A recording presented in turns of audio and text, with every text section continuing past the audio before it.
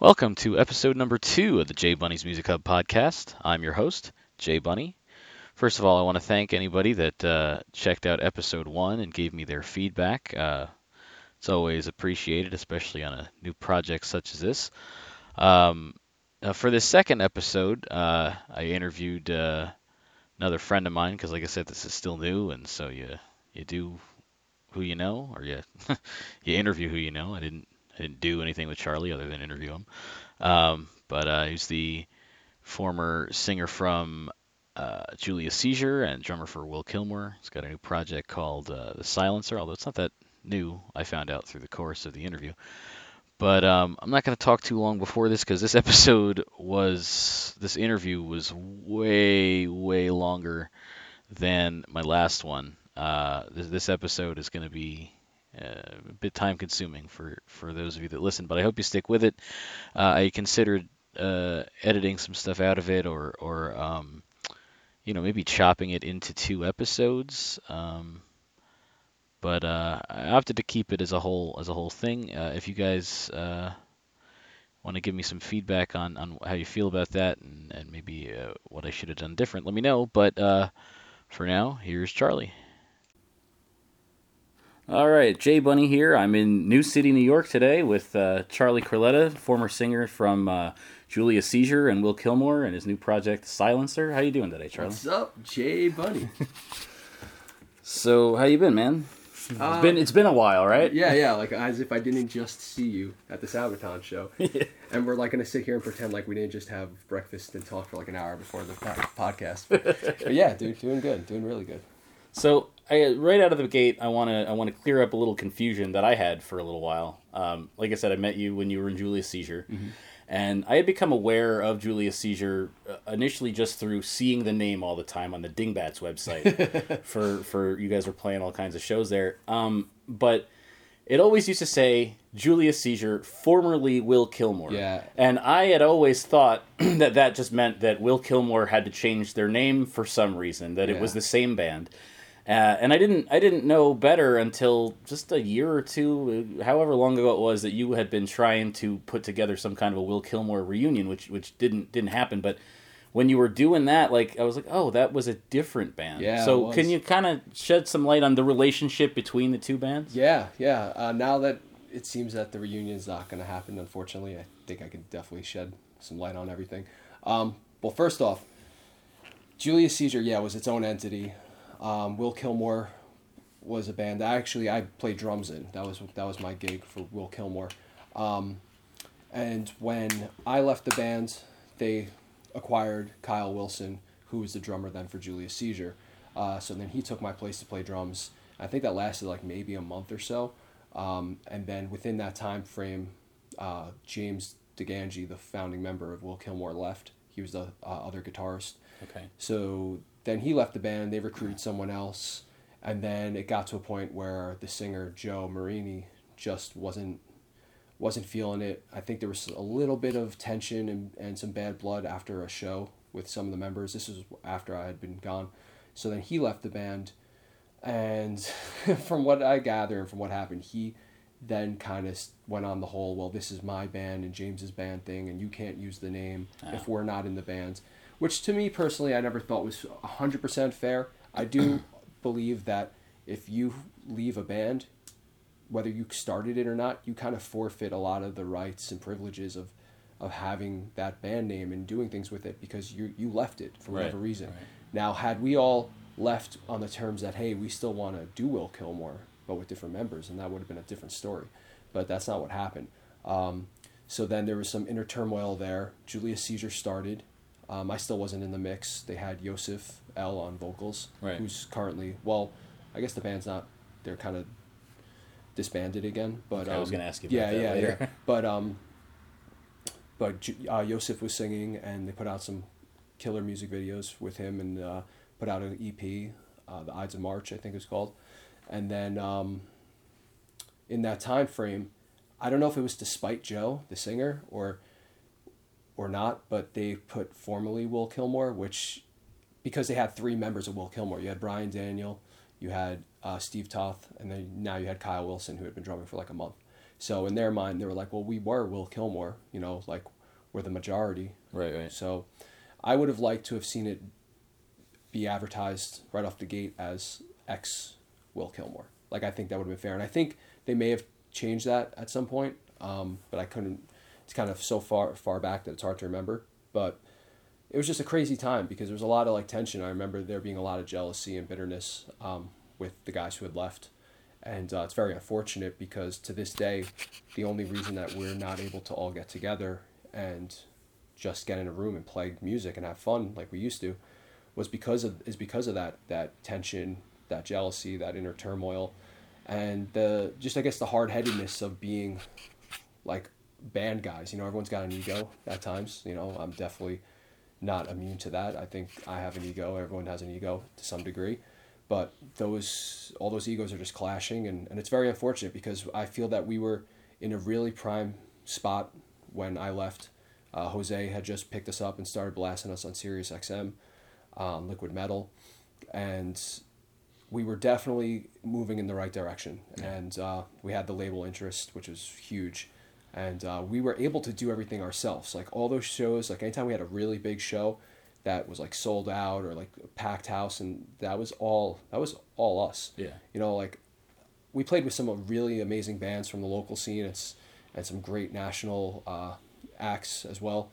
But when we did our own shows, they were fun, they were packed, and I think that A&R reps and guys like Monty Connor and Brian Slagle started getting wind of that, so they at least took an interest. Like, right. Like they saw, like we had videos out there on YouTube, and they weren't the greatest videos, but you would look at that Dingbats crowd, and although it's a small venue, that place would be packed, and people were like stage diving and moshing and going crazy, and dude, there's a video of a guy jumping up on stage when we're playing a show there, and he literally just ripped into a beer can, like with his teeth, face? with his teeth, like Wow. something out of like Nerds or like Animal House. He just like ripped it, and then like he just like shook his head like an animal, like a maniac, and then just jumped right into the crowd. And that was like maybe like our third or fourth show ever there. Wow. So like the caliber of what we were trying to achieve live was something huge. It just sucked, man. I wish we can reunite, but yeah, man. Julius Caesar thing happened, and then I guess some things weren't working out with Yosef for a little while. I got into the fold, and then to me, if you're gonna say ex Julius Caesar, ex Will Kilmore, or formerly Will Kilmore, now at least has a little bit more validity because now I'm in the fold, and now you have four members of the four guys who were in Will Kilmore, like in another band that's kind of similar, but in my opinion, we're more technically sound and a lot edgier than Will Kilmore was. Will Kilmore was more of like your girlfriend's metal band. Okay. You know what I mean? Like it was a good time. Yeah. But like we were, like Julius Caesar was on a mission, like when I was in the band at least. So, yeah, it wasn't really the same band. So what? How did they get you in Julius Caesar? Because you were the drummer of Will Kilmer. Yeah. What made you decide to switch to vocals, and what made them think to ask you, or how did that come about?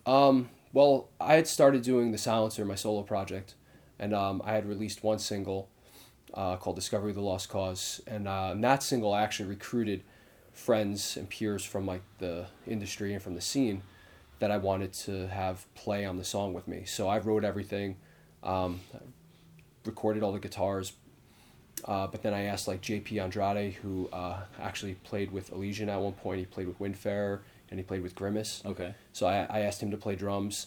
I asked my boy Daryl Cherry from Torch the Throne, and he played bass and did vocals. And then my friend Dave played lead guitar. He just did the solo on the single. But with Daryl, his vocals are amazing.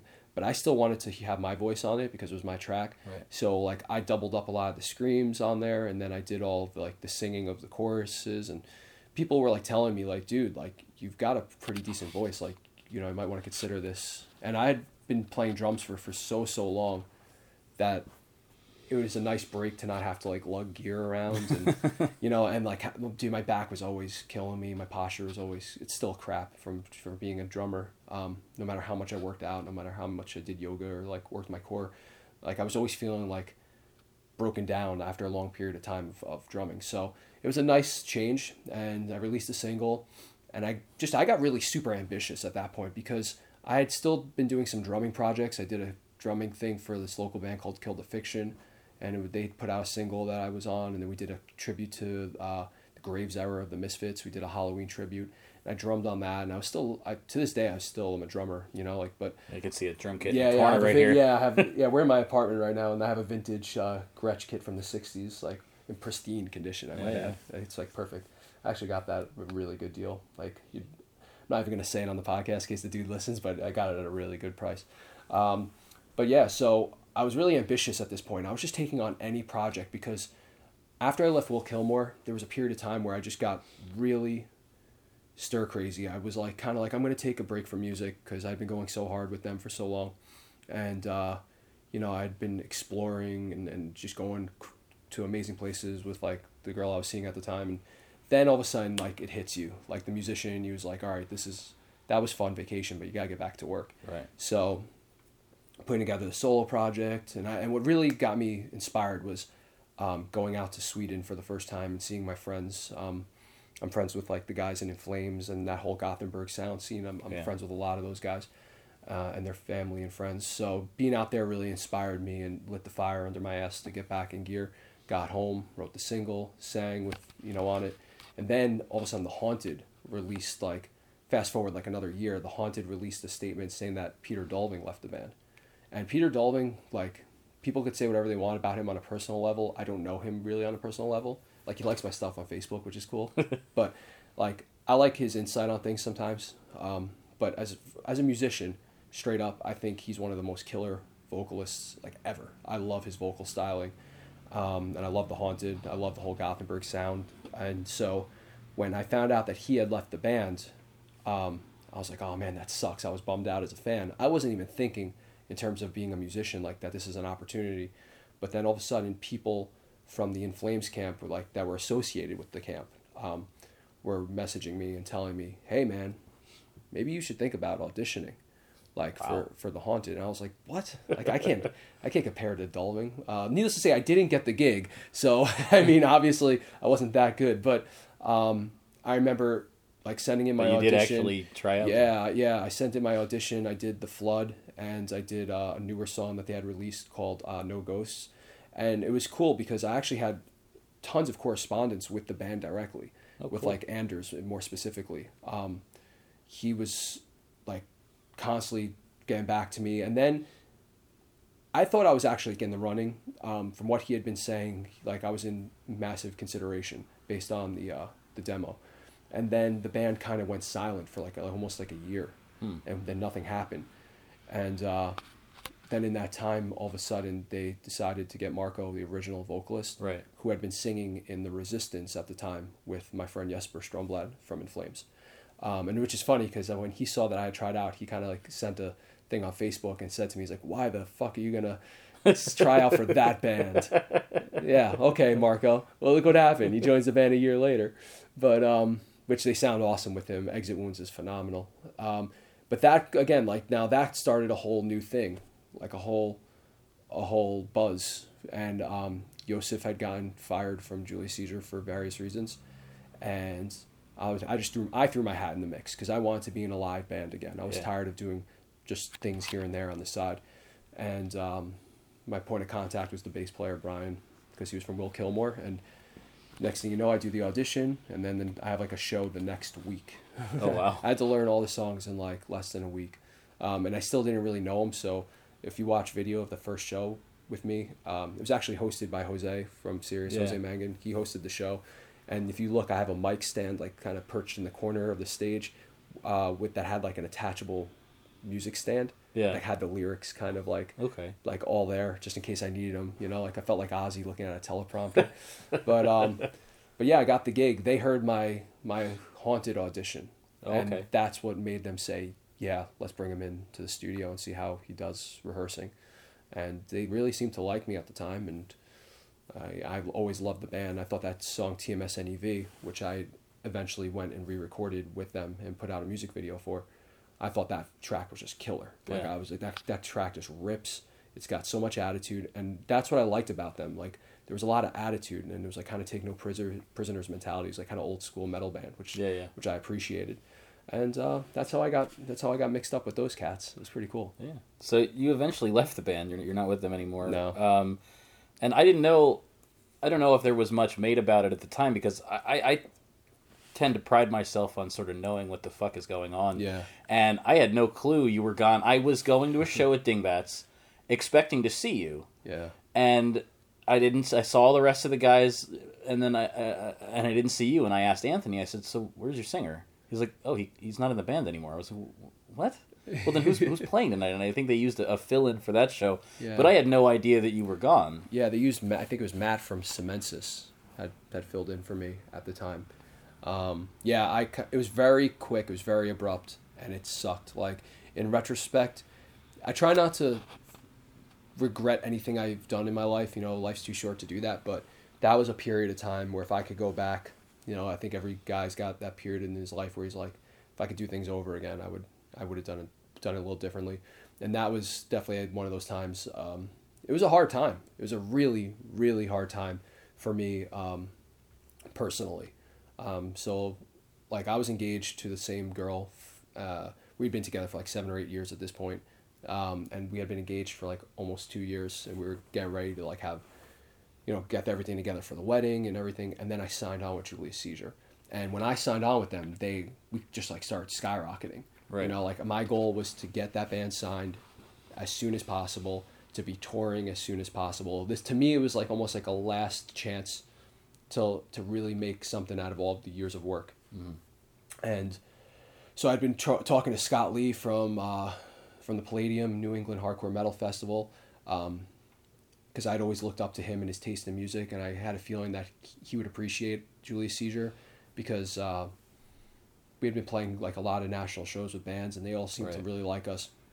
The guys from Shadows Fall and Killswitch, like Brian Fair and Mike D of Killswitch, they had a band called Death Ray Vision. Right, yeah. Yeah, which is an awesome band. And first off, they were so cool because when we played a show with them, their sound check earlier in the day was they just played Heartwork and Carcass songs all day. I was like, oh, this is awesome.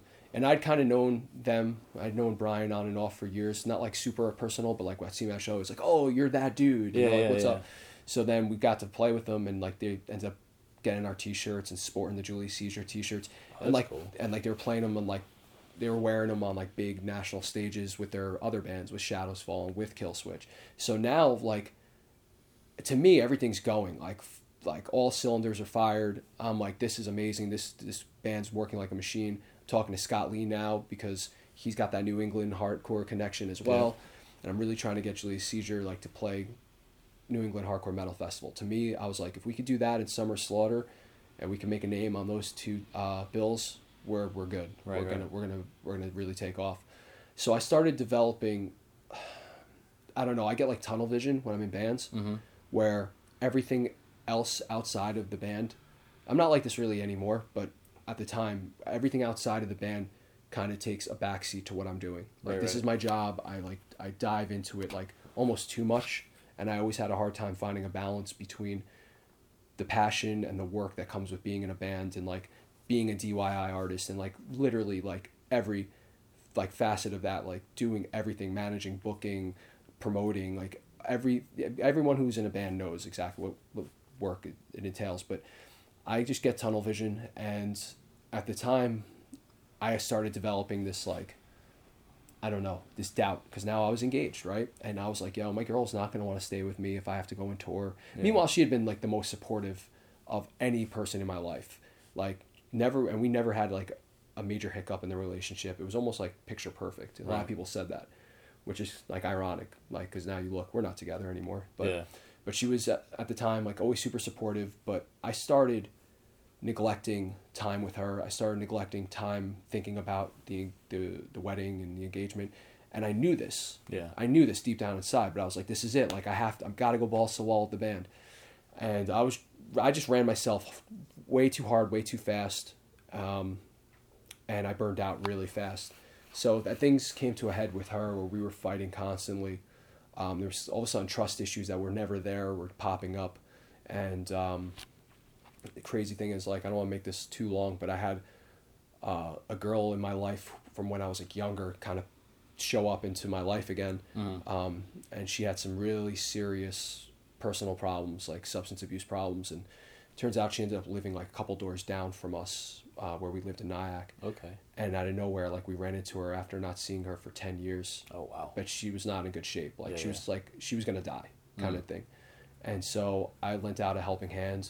My ex like freaked out about that. I was hiding it because I knew she was freaking out about it. Yeah. So now the whole dishonesty thing kicks in, and now the trust issues happen. Now I have this whole pile of garbage and drama on one side of my life, and then I have the highs and lows that come with being in a band. Yeah. And it all happened in a blink of an eye. So finally, we end up breaking up, and I'm just like totally emotionally distraught over the whole thing. Like I was devastated, and I actually like suffered, which is crazy. I didn't know this could happen, but you can suffer post-traumatic stress disorder from being with somebody and then not having them, separation anxiety. And Oh wow. so like I battled that for like a year and a half or so. But in the process of all this, I like been running a big hard PR campaign with Adrenaline PR. They work with most of the national bands. One of Yeah. their big clients is Lamb of God. Right. Maria actually worked with Sabaton. She was at the show the other night. Oh okay. So I'd set up this whole campaign and been working side by side with Adrenaline to get it going so that we can release a new video and still promote the EP, which had just come out Yeah. like just a few months earlier. And I basically compiled all the information that was needed, and I had all the trouble going on in my personal life. I just messaged the guys one day and was like, hey, I kind of just need you guys to step your games up for me just Yeah. for like tonight. Like I was literally going through the breakup that night, and I was like, here's all the material. Please just send it to Maria, make sure the correspondence is there, and then I'll get back to her like in a day or two. Yeah. And within that time frame, like the one guitarist, and I really don't care. Like I wear my heart on my sleeve. I tell it how it is. Like the one guitarist, Anthony, like she kind of blew up on everyone in the band. It blew up on me. Like if you guys don't do the work, I'm quitting. And all of a sudden, this inner turmoil in the band just started on the same day, and it was just too much for me to handle. And I was like, you know what? None of this is worth it. Like, and I started getting really jaded, and I started seeing it as a thing where it was like, half the problems I have right now in my relationship and my personal life is all because I put all my stock in you guys. I put all my investment in my time and my love to you, the band. Yeah. And now you're gonna act like a baby right now and not be professional and just help a brother out and get done what needs to get done. Right. And I don't know if maybe he had some inner frustrations or some of the guys had some frustrations because during that time I started missing some rehearsals, and I was actually like, I don't have a problem with like substances or like abuse. Like I never took any drugs. I'm like straight edge as it gets, aside from dabbling in weed when I was younger, you know. Yeah. But I was drinking a lot and just trying to mask some stuff. And in retrospect, I was like, you know what, I probably wasn't the easiest to be around for like that month or two when things got really crazy because it became all drama. Like I would come into the rehearsal space and I'd be talking like I am to you about all the crap that's going on. Yeah. And I think it got to a point where maybe they had just heard enough and they were kind of like, Charlie, get your act together. Like be with the band, be with your girl, but decide what you got to do and make it work. Yeah, I mean that was my experience in life is when I had a relationship go bad. You know, people try and be supportive, but at the same time, they kind of get tired of hearing you complain Absolutely. about it. Absolutely. And I just didn't see it at the time. I thought like, just because I think that I'm like almost extra giving to people and more open, I think, to most people than other people are. And to me, I don't think I would have been reacting the same way. But then I don't know. Yeah. I don't know. We were doing really well for ourselves, and so yeah, I just bounced, dude. I just bounced out of the band. Like I literally was like, all right, if this is how it's gonna be, I'm done as of right now. I was like, and I never had done anything like this. Usually, if I left a group, I would commit to whatever shows were left on the calendar, any projects. If there was like a music video that had to get done, like we were recording, whatever, I would commit to whatever had to be done, and then I would leave. Yeah. And this was a situation where I was so burnt out so quickly that I just abruptly left, and it sucked, dude. Because I remember I'm friends with Rob Dukes, formerly of Exodus, Right. now and, Generation Kills, yeah. and Fragile Mortals. Yeah, Fragile Mortals, dude. That's awesome. The stuff he's doing with that, with DMC, it's amazing. So we had a show coming up with them at Dingbats, which I think is the show you're referring to. Might be. Yeah, that was the first show. And I literally like messaged him. I'm like, dude, I don't know what to do. Like, I have to leave the band. And he just pretty much said it flat out. He's like, you got to do what you got to do for yourself. Take care of yourself first and foremost. Like, get mentally healthy and balanced. You know, this is like a crazy industry, and he knows firsthand. Yeah. And I actually always looked up to Rob Dukes because he's from the area. He's from Clarkstown here. And he actually started off on a public access show called Check It Out. Oh, yeah? Where, yeah, dude, it was awesome. This guy, Greg Cifola, was like videographer, director. But it was like kind of like tongue-in-cheek, kind of Wayne's Worldy, you know, like like very like low-budget public access with like a camcorder. And they would make these skits that were kind of ridiculous. And Rob Dukes played this character called Sebastian the Monkey Boy. And they would just go up to drive-thrus. And I'm actually going to do the impression, because if he ever listens to it, I think it'll be funny. They'd go up to a drive-thru and they'd be like, oh, welcome to Wendy's or whatever. How can I take your order? And he'd just be like, dick. And he would just say dick over and over and over and act like he'd wear stupid hats. And it doesn't sound that funny if you haven't seen it. But if you, I think it's on YouTube, actually. Okay, I'll have to check that out. But as a kid, keep in mind, like, I grew up in the era of Beavis and Butthead and Wayne's World and Tommy Boy, you know? So to me, this was amazing, like, material. And I'd watch it on Friday nights or Saturday nights when it would come on. And it'd always be on like 10 to midnight or something like that. And in there, they would always show like his band. So the director guy, Greg, was the drummer. And then you had Rob Dukes, who played guitar and sang. Right. And he always had this like Hetfield-like voice to him at first. And he played like metal shaped guitars. And, you know, as a young kid, I was like, oh man, these guys. So I really started looking up to him. And then years later, you know, I got to meet him, kind of become cool with him. And so I felt very like disappointed and let down that like I had to tell him I wasn't going to play the show and this and that. And we had just developed a great relationship. He had hooked me up with his manager out in Europe for his bands. And I was like, this is awesome. Everything's going the right way. Yeah. I think her name was Julia. So she was Exodus's manager, and she was going to be working with us to get us out into Europe with Julius Caesar. And wow. So it was a lot of big things. So then I just left, and the band didn't make a big fuss about it. I didn't make a big fuss about it. But what happened was they immediately, like, as soon as they did that show, I think they got Yosef back in the fold, the original vocalist, relatively quickly. Yeah. And then they immediately went and just deleted all history of me. I don't know if there was bad blood like that they just didn't tell me about. Yeah, in doing the sort of the research for the questions I was writing last night, I was sort of looking. I was trying to figure out when the fuck I became aware of you guys, and I figured that I could figure that out by checking my past posts in the Music Hub, and I found that I never wrote a daily discovery by Julius Caesar, which is fucking crazy to me. So I'm gonna have to go back and do that now. But in the bio on their site, it had just basically, you were sort of only mentioned briefly, like, you know, the band formed, and then, you know, Charlie Corletta was the vocalist for a little while until Joseph came back.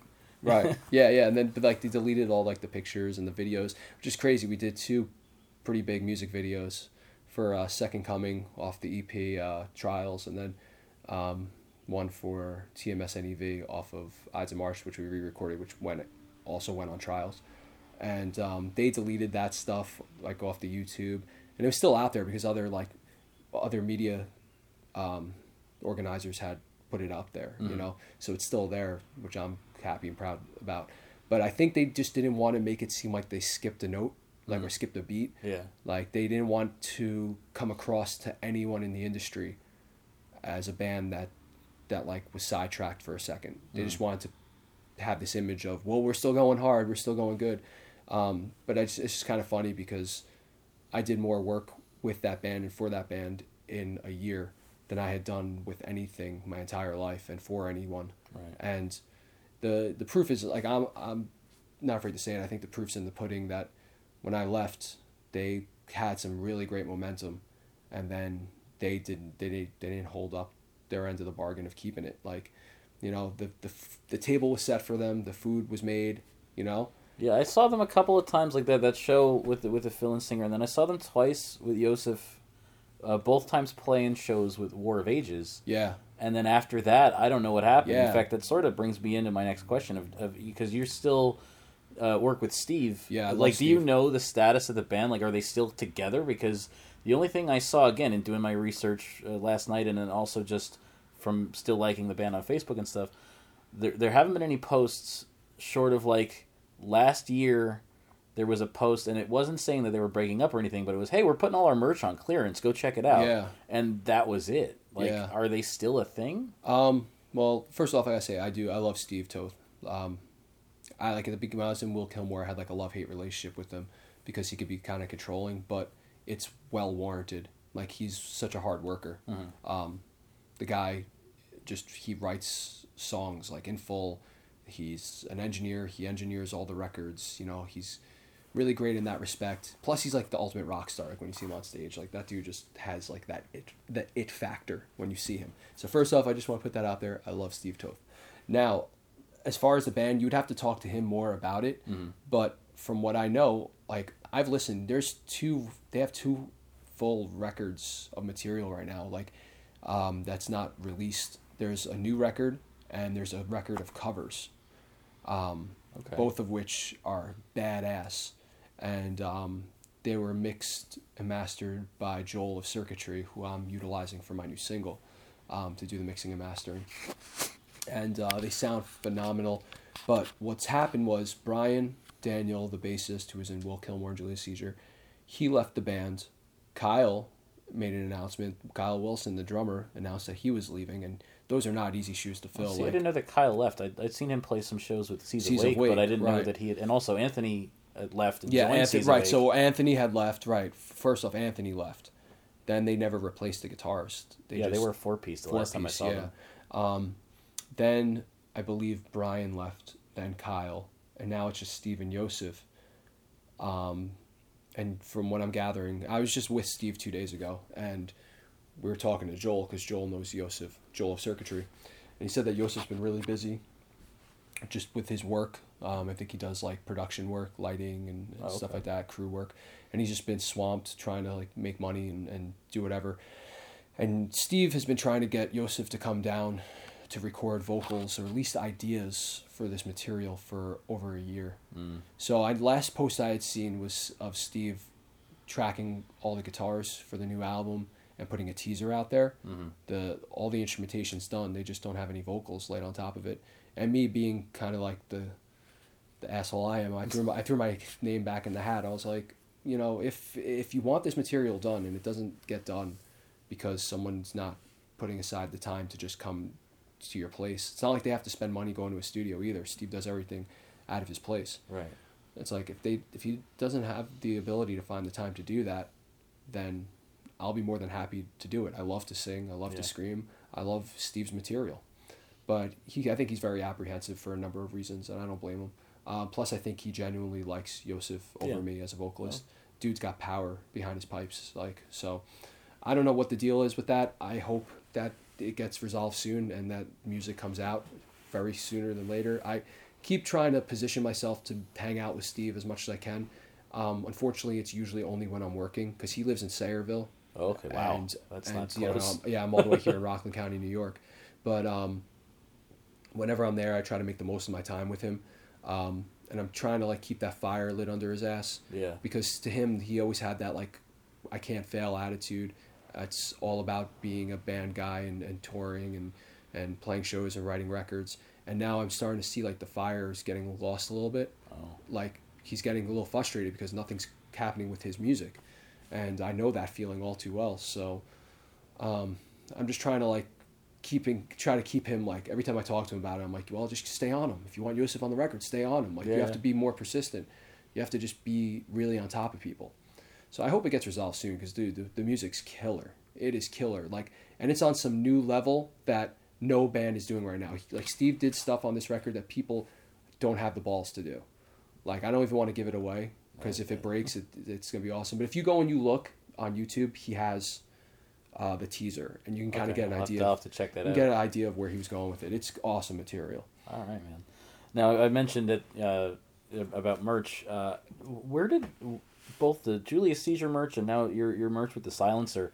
I've noticed, like, you guys had the Julius Caesar, you had that Thundercats. Yeah, that was my idea. You got the Master of the Universe here. Yeah. Like who designs the merch and who makes it? Well, first off, we come up with the concept, right? Like the Thundercats. I'm a huge 80s pop culture buff. I can see behind you all of the Thundercats all on the my shelf. yeah, in my apartment I have like a ton of old school Thundercats and even the new school stuff, like all the action figures. I might have to get some like pictures of this stuff too, because I want to eventually start getting these podcasts also on YouTube, and I'm gonna have to have some pictures to put. Oh with yeah, them. Maybe yeah. I'll just take pictures when of we're all talking your about shit. this section. Yeah. You just pop up the picture, cling. There'll just be a picture of us with our thumbs up next to the stuff.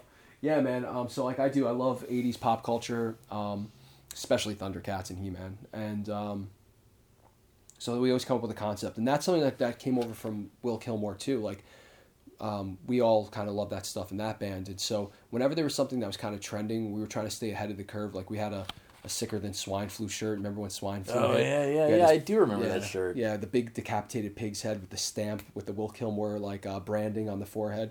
It's a pretty brutal shirt actually, but like because I never got to hear or see Will Kilmer, but I think I saw that shirt online or something. Yeah, it's a dope shirt. It's rare. It's like rare now. Like it's some people. I still see it. I go to concerts. I occasionally see people wearing it, which is pretty awesome.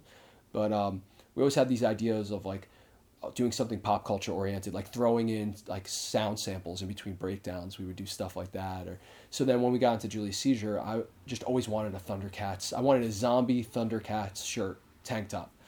So we had hooked up with this dude Juan Ortiz. His company's Of the Dead Designs. He does work for independent wrestlers. He does work for bands. At the time, he was only working with bands, and his stock really blew up the last couple of years. He's always busy working. Okay. Great graphic designer. He's based out of, I think, Modesta, California. He's awesome.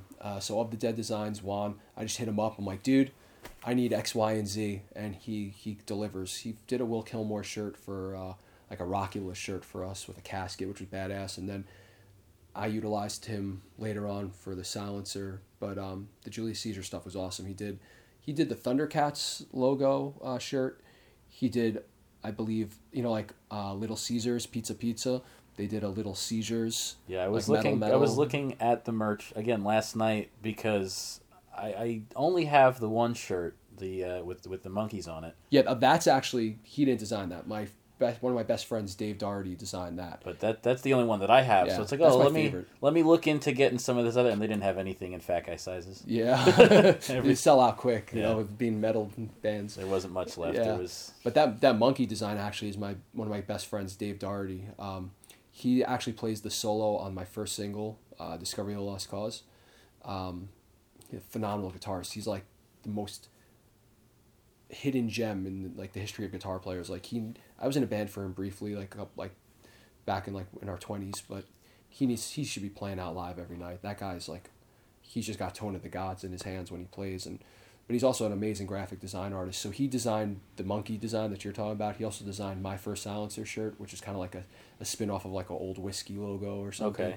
It's actually this. You can't see it if you're listening, but you can see We can it. put a picture of it up. It's Okay, yeah, that's kinda for. like that. Yeah, So- that's on the art for the because that's on when I downloaded it from the the Bandcamp. Bandcamp page. Yeah. Yeah. But so he was awesome. But then Juan was just more into the metal design. Like Dave's work is really clean. Juan's work is really like brutal and like really like tons of color, tons of textures. Yeah. So yeah, like I gave you that. That's the Masters of the Universe Yeah, Skeletor tank top. It was cool. I was like, dude, I want a Skeletor tank top where Skeletor takes over Castle Grayskull. Like it's in my dream. Like that's Skeletor's more badass than He-Man. Like. So he delivered. He like just drew it up, and I was like, amazing. And his work is fast, dude. Like within 2 days, like he had like each of those shirts probably done within 2 or 3 days. Oh wow. Yeah, That's awesome, dude. So we already sort of touched on where the silencer came from and why you did that. Now, until recently, it's just been you, solo you. But we had talked the last time I saw you at the Stanhope House. And you've since posted on Facebook that you wanted to recruit other people into the band so you could play live. And I did see a post on Facebook that you have added at least one person to the mix. Yeah, finally. So who have you added so far? And when you have any idea of when you're going to be playing shows and stuff? I don't have an idea yet as to when I'll be playing shows, but I have recruited my old guitarist and friend Johnny Lopez, aka Chappelle. He was the original guitarist along with James DeGangi and Will Kilmore. Okay. So a vast majority, with the exception of 2 songs being Aimed for the Dead and Droppin' Loads, which Steve Toth wrote, a vast majority of the material on Will Kilmore's first EP, Oh the Humanity, was written by Johnny, aka Chappelle. I call him Chappelle, so when you hear Chappelle, you know what I'm talking about. So a lot of the material was written by Chappelle. Unfortunately, he did not get the writing credit that he deserved on those records. At the time, I wasn't fully aware of who wrote what. Right. Because I came into the fold when some of the songs were still kind of being written, Right. and we, like, when I came in, we kind of pieced them together and made them what they were. But yeah, he actually had a huge part in writing a lot of those songs, and a lot of people like who followed that band really liked those songs. So he's a pretty good player. He's got great stage presence, and he's a fast learner, and above all else, he's a cool dude. Like, there's no ego to that kid whatsoever. He's very modest. He's very, like, there's so much respect to him, and he's so nice. And I've always gotten along great with him, and I thought he got a rough deal because he was kind of fired from Will Kilmore by the founding guitarist James over something stupid. Oh. Like, everything happens for a reason. We ended up getting Steve Toth afterwards and got much bigger, but I always thought he got a raw deal, and so I hit him up when I felt that I was ready to do it as a live band. So we started learning the material. So I got him on board.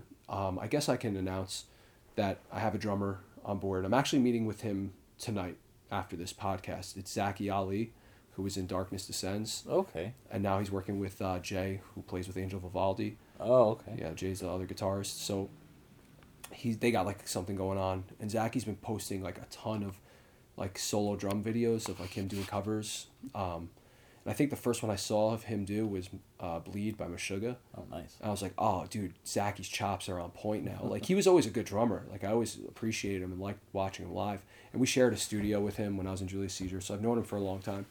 But I never really knew him. Right. And I didn't know, like, where his playing level was at until he started posting these videos, all these videos. And so he did the Meshuggah cover. It was awesome. He did some stuff for some bands that he had been doing like session work for. And I was like, oh, his chops are on point now. Initially, I wanted to get Kyle from Julius Caesar because I thought, you know, he's a machine and I write my stuff very similar to how he plays. Probably naturally because I was in a band with him. It's just where, you know, your head goes. But I knew I needed like a really, really reliable, solid drummer. It's crazy because I'm a drummer and I'm not playing the stuff, but I wrote the stuff, so I want to be in the front, either playing guitar or fronting it, singing. Yeah. So I'm meeting with Zachy Ali tonight.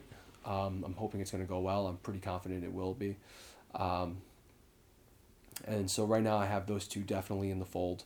And I just met with Eric DiCarlo of Square Up Studios yesterday to discuss the music video that we're going to be doing for the upcoming single, Atonement. And his whole thing was like, dude, you need to have a band backing you for this video. Yeah. He goes, I want you in front singing. I want you to be the front man. It's your voice. He goes, if you want to play guitar too, that's fine, but I really want you singing. Right. And like the way he sold it to me, like it made a lot of sense. I was like, well, I already got these two in the fold because originally I was just going to do a music video where it was just like, how do you put together a music video when you wrote everything and performed everything yourself? Yeah. Like without it being cheesy and all about you, you know? So I was like, I don't know if we're going to be able to do this. And then he was like, no, man, just get the backing band, teach them the song. So that's where we are right now. I'm currently without a bassist. So kind of scouring for a bassist. I have an idea as to like one or two people who might work. And then second guitarist is kind of up for grabs. I might play guitar and get a singer, but a lot of people are telling me that's a bad idea because I'm the voice on the records. Right. So to not hear that live is like, you're kind of like, anyone could play the guitar parts. Right. Unfortunately, I'm not that talented to be able to sing, scream, and play like all these riffs. Yeah. Like I'm not Alexei Leao. You know, I just can't do it. So I might just get another guitar player or just have Chappelle maybe hit a harmonizing pedal occasionally. You know, I don't want to do backing tracks. I think that's lame. Yeah. I never subscribe to that. But we can make it work live with one guitarist if we need to. But I'd prefer to have two guitarists. So right now, bassist, guitarist are kind of like second guitarists are in question. But by the time we do the music video, we should have that all sorted out. Cool. So you said you don't know when you guys will be playing any shows, but I was wondering whenever that is, what would you be playing? Because I'm only aware of 4 songs. Yeah. There's not a lot. There's not a lot of I material. don't know if you guys now. would dip into other catalogs or do covers or. Yeah, I thought about that. I mean, so right now we have the 3 singles that are out there. The new one, Atonement, coming out, which you got to hear. You're like one of 3 people who've heard it. Oh, that's awesome. You liked it? I did really like it. I All really right, enjoyed be it. honest, it sucked, dude. No, not at all. He's like, it's awful. No. He's gonna go home and tell his wife, dude, this guy needs to just retire from metal. No, Just give it up. No. No, I appreciate it, but No, if I thought that, I wouldn't have asked you to be on the show. no, I know. But yeah, I mean, we got the 4 songs, and then I figured by the time we're ready to play live, I should have a 5th song written. I mean, I have thousands and thousands of riffs on my computer, on my phone. I literally, you see my apartment, there's guitars everywhere. Yeah. So I'm constantly playing. To be a drummer and a singer, all I do is play guitar. Yeah. I mean, I've been playing guitar since I'm 10, so people don't know that I'm pretty well accomplished at playing guitar. I'm not a soloist by any means. I can't rip it up like Angel or like Jay, but I hold my own with my rhythms and stuff. I like to think I'm the Hetfield, just riff guy, just riff guy, just constantly come up with riffs. So I mean, I can have another song written. I actually have one almost in the bag now. But right now the main focus is getting these guys to learn the material for the music video. Yeah. And then we're gonna start focusing on doing something, a live show. But they're learning the material really fast, so I'm not too concerned about it taking up a lot of time to get on our feet. But I figured maybe a couple songs, my original songs.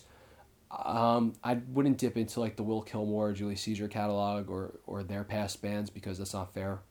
If I was the main songwriter, then maybe. But I was just the lyricist and vocalist for Seizure and drummer for Kilmore. So I figured we would do opening slot kind of things right off the bat. Short sets. Short set, 30 minutes, 40 minutes tops, all the original material, maybe 1 or 2 really dope covers, but that are outside the realm of metal. Yeah. I don't want to cover I love Killswitch, right? But I'm not going to go and cover a Killswitch song just because I think it might get a reaction. I want to cover something more obscure, from the 80s or 90s, and try to make it our own. Yeah. And then kind of build off of that. I actually would love to do a Faith No More cover. I really like when metal bands cover outside of the round 80 songs or pop songs. Beyond Visible had a really great Bjork cover that I Bjork? Yeah. Oh wow, I'd have to listen to that. The Army of Me, I think the song was. I'll definitely have to check that out. I mean, have you ever listened to When Pop Goes Punk? Yes. Yeah. I think that's what it's called. Or is it When Punk Goes Pop? Yeah. Yeah. It's the other way around. Yeah. Yeah. There's some really cool stuff in there. A lot of people make fun of me because I don't know, metal can be so elite sometimes, that elitist mindset. But I listen to everything. I appreciate all forms of music. I'm wearing an At the Gates shirt with a Silverstein hoodie. People would rip into me for that. But I like all the styles, all genres. I like pop punk. I like post-hardcore. But then obviously I love jazz and blues and country and bluegrass. But I love those covers. I think some of the pop stuff, when it's got some balls behind it, is so much better. Yeah. So much better than the Z100 version. Yeah. But so you had recently, I don't know how recent it was, within the last year or two. You had appeared on that Alex Becker Fallen Heroes track. yeah, Alex Becker from Germany. What's up, Alex? So, and there was pretty big metal names Heavy, on yeah. that track. Heavy How did hitters. you get involved in that? A lot of fellatio. a lot of fellatio. A lot of meetings in the men's rooms. No. I actually, just for having the In Flames connection for so many years, I had never once... So the guys in the band and the crew have been my friends for a long time. I was very fortunate to open up for them at a young age when, the metalcore movement had just started. I was actually in a band called Arbitrary out of New York. And Relapse was looking to sign us. We just couldn't finish our record because, as you know, with most metal bands, drugs and substance abuse take hold of a lot of the players, and there were some issues with that at a very young age with some of the players, and the band kind of fell apart at that point. But before all that happened, when we were really kicking ass, I got to open up for In Flames on their second U.S. tour, and I became friends with Jesper and Anders and Bjorn and Daniel, but Peter wasn't on that tour. Okay. Peter Ures, the bass player who just left In Flames, he wasn't on that tour. But then I met him on their next tour. And literally, what happened was we played with them, and I had asked some dude, like straight up, like, yo, you think, he was like interviewing In Flames, like you're doing with me. And so I went up to him, and I was young. I was still in high school. I was like, dude, like this is like our favorite band, like, Yeah. because we've been following them since like Jester Race and Horacle. I was like, do you think they'll be able to like watch my band set? And the guy was like such a tool, and actually so much so that the guys in Flames gave him the nickname the Hammer because he's the biggest tool in the toolbox. So he didn't really have any relation to the band or to the camp. He just was interviewing, but he like tried to make himself out to be something he wasn't because he had this exclusive access to the band. So he's like, I highly doubt it, man. Like they're real busy, they're doing interviews with me all day, kind of thing. And I was like, all right, dick, and so we didn't really need to worry about that because we played at Bay Ridge, Brooklyn, at the old Lemoore, which I played there tons of times with that band. That was kind of our scene. Like, I was our home away from home. And so we play our set, and after the first song, the fucking crowd just erupted. Like, there was we had probably a good, like, 200 kids there, like, just for us. Like, and I know it's 200, you're like, that's not a lot of people, but, like, when you're 16, 17 years old, opening up, you're, like, the only local band on a national tour, and you have, like, 200 heads there for you. And in all fairness, they're there for fucking In Flames, like, but they know your music, and they're singing, and they're moshing, and they're headbanging. After the first song, the place erupts. All of a sudden, I'm playing drums in the band. Like, right to the entrance of the stage, I see Jesper peek his head through. And then I see Anders peek his head through. They come up on stage. They sit behind the amps. Now I'm 16 years old. My favorite band in the world Flames is watching Flames. you. Yeah, and now they're watching my band. And there's a 8mm video or like a VHS of the show where you see me, I'm playing drums, where I look over to my left and all of a sudden they're sitting right next to me. Wow. And I literally just start screaming like, yeah, and I shake my head and I yell to my singer Joe, and I'm like, Joe, and he looks back, he's like, oh my God. And we just have like a total mark out moment where we're just freaked out. So they were really impressed with the show, impressed with us. We got to know them, and then we saw them like maybe a month later, or I don't even remember when. It was a very short time after that show at CBGB's. They invited us to CBGB's. Oh, wow. And they played with Shadows Fall and Nevermore.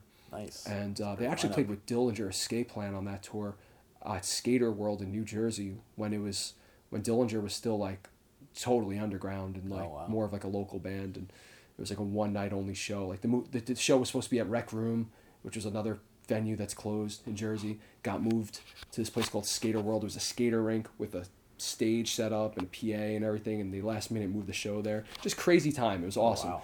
But on that tour they played CBGB's, and Anders, right before Bullet Ride, says this next song is dedicated to the band Arbitrary. From now on, you are welcome to all of our shows for free. He's like, this one's called Bullet Ride. Wow. He kicks into it, and I held him to that. Like none of the other guys did. Like I held Anders to this day. I held him to that promise.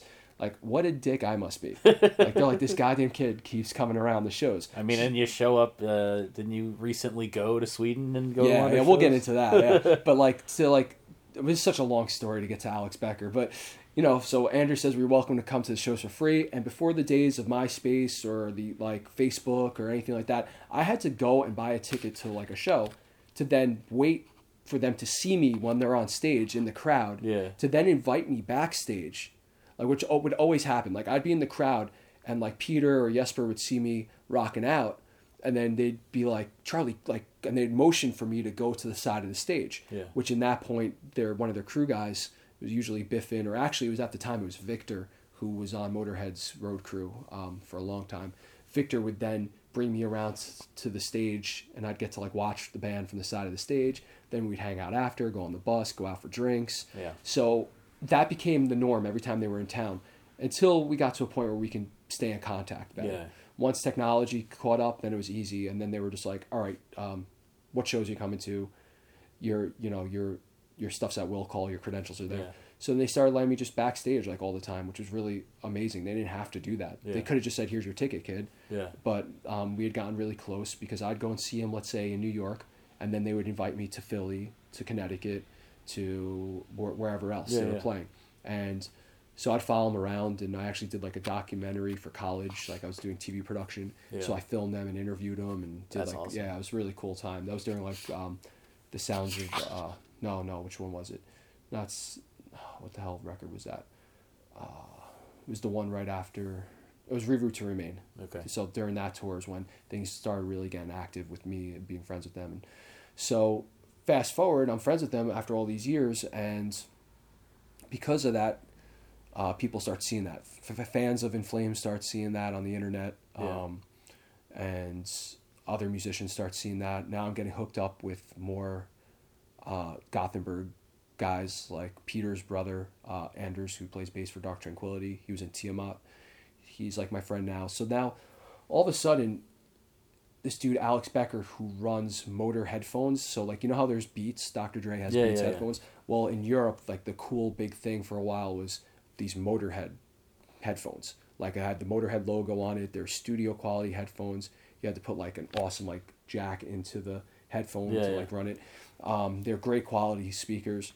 And so he was running that, and he had an online like app called Rock Science, which was like a game. It was like a rock and metal trivia game for your phone. So he was friends with Jesper from In Flames, who had departed from In Flames for personal reasons. But I just had gotten to know him through social media and through the connections I had. And I don't know what happened, but Jesper was trying to put together a solo project as well, and he asked me if I wanted to sing with him or sing on the project. I said sure. But that never came to light. But then like the next day, Alex Becker hit me up, and he was in a band called Clawfinger from Germany, and he hit me up and asked me to sing on this track. So I just thought it was his track, so I sang on it, and then all of a sudden he's hitting me up telling me that he has Bjorn from In Flames on the track, he has Jesper from In Flames on the track. It's one of the only times they've collaborated since Jesper's departure. But they didn't really collaborate. It was more like they just both did their own thing. Yeah. But they're still on the track together. Right. Then you had Mark Rizzo from Soulfly Cavalera Conspiracy. Yeah. He's from New Jersey. He used to be in El Nino. Yeah, he was in El Nino for a while. And so he's a freaking virtuoso. Yeah, he's insane. So Mark Rizzo's on it. Then Anders from Dark Tranquillity, Tiamat the bassist, he's on it. Then he actually had Billy Gibbons from ZZ Top do like a spoken word at the end, but for whatever reason it got cut. I think their label, like Billy's label or management, said legally he can't do it or something. Wow. But I hate that. Yeah, but the song was dope as hell because it was just like a tribute to all the fallen heroes of rock and metal, like all the guys who died, the Lemmy Princes, the David Bowies. And then Till from Rammstein did the and that's the most badass part. Is Till from Rammstein like did the artwork, which is like this crazy baby like statue with like a gun and like a needle in its head or something. It was like so weird, like it's so Till, you know. But like to be involved in this project with all these like superstars, and here I am like the local guy, still hasn't quite made it, you know. But it was a freaking honor, man. And it was actually just recently I saw Mark Rizzo after a Killswitch show. We saw a Killswitch in Anthrax. Where was that? That was. Dude, I never remember where shows are anymore. I'm just like, I was there. Either Newark or Montclair. Oh, it was Montclair, right, Montclair. So I saw him and Derek from 40 Below after the show, and Derek invited me and my girlfriend back to his studio, and I was just talking to Rizzo, and he's like, wait, yeah, I saw something. You're on that single with me, right? Like he was, and none of us had even like I had listened to it, but like a lot of the guys who did it hadn't even heard it or even knew who. Like none of us knew. Like he's like, dude, I didn't even know Bjorn was on this single until like you just told me. Like he's like, wait, that's insane. Like I was like, yeah, dude, Till did the artwork and everything we just talked about. Yeah. And he's just like, holy shit, like you know, like this is pretty insane. But I think Alex had plans to do something bigger with it, just never got a chance to do it. He's a very busy man. He's always traveling the world. But it's there. It's recorded. It's dope. I wish there would have been some more production on my vocals. They're raw as fuck. Like if you want an honest representation of how I sound live, listen to that song. It's raw. It's as honest as it gets, and I like it. I like it. I think if Lemmy was alive, he might appreciate it. One of my biggest influences. That's awesome, dude. Now I can't sit down with you and not mention wrestling. Yeah. What you gonna do, brother? So first things first, just because I went there with Chris on the last show, what do you think about about the current brand split, because I kind of gave up on the product when I heard they were doing that. I was like, I can't do this. Well, there was again. the brand split one. Did you give up the first time? No, I'm talking like now. This recent one. Brand split. Yeah. After the last one, I didn't really care for the way the last one was handled. I thought it started out okay, having one set of titles, but then when they had double of everything, this is fucking stupid. And so I was a month or two behind on WWE and trying to catch up through Hulu and through WWE Network, and then they had announced, okay, we're brand splitting again, and I was like, well, all right, but as long as they don't double every title, we're doubling every title. All right, fuck this, I'm not watching anymore. Which Chris Babbitt had told me that maybe that was a mistake, and that SmackDown's been really good. But what do you think? Yeah, SmackDown has been really good. SmackDown's been good since the initial brand split. My whole take on it is I think anything that stirs things up and causes people to talk like we are right now is good for the business. Like right off the bat. Like, 'cause I come from a mentality of what's good for like the wrestling business, and like not just, I'm like the ultimate wrestling mark. Like you look in my apartment, I have like old school wrestling figures everywhere. Yeah, like and I have my title belts, Yeah. Like I think the only metal dude who's probably a bigger wrestling mark than me is probably Mike D at Killswitch. Oh, like really? dude. He actually had a whole podcast done I think it was right after Mania, where he talked about Mania and wrestling. But I think it's good. First off, I think it creates people to talk. There's so much new talent in that company, and they're all so young, and a lot of them have done amazing things in Ring of Honor and on the indies, and they've been known about for a long time by hardcore wrestling fans, that you're not going to have a ton of really bad matches. Do I think they pushed some of the wrong people? Absolutely.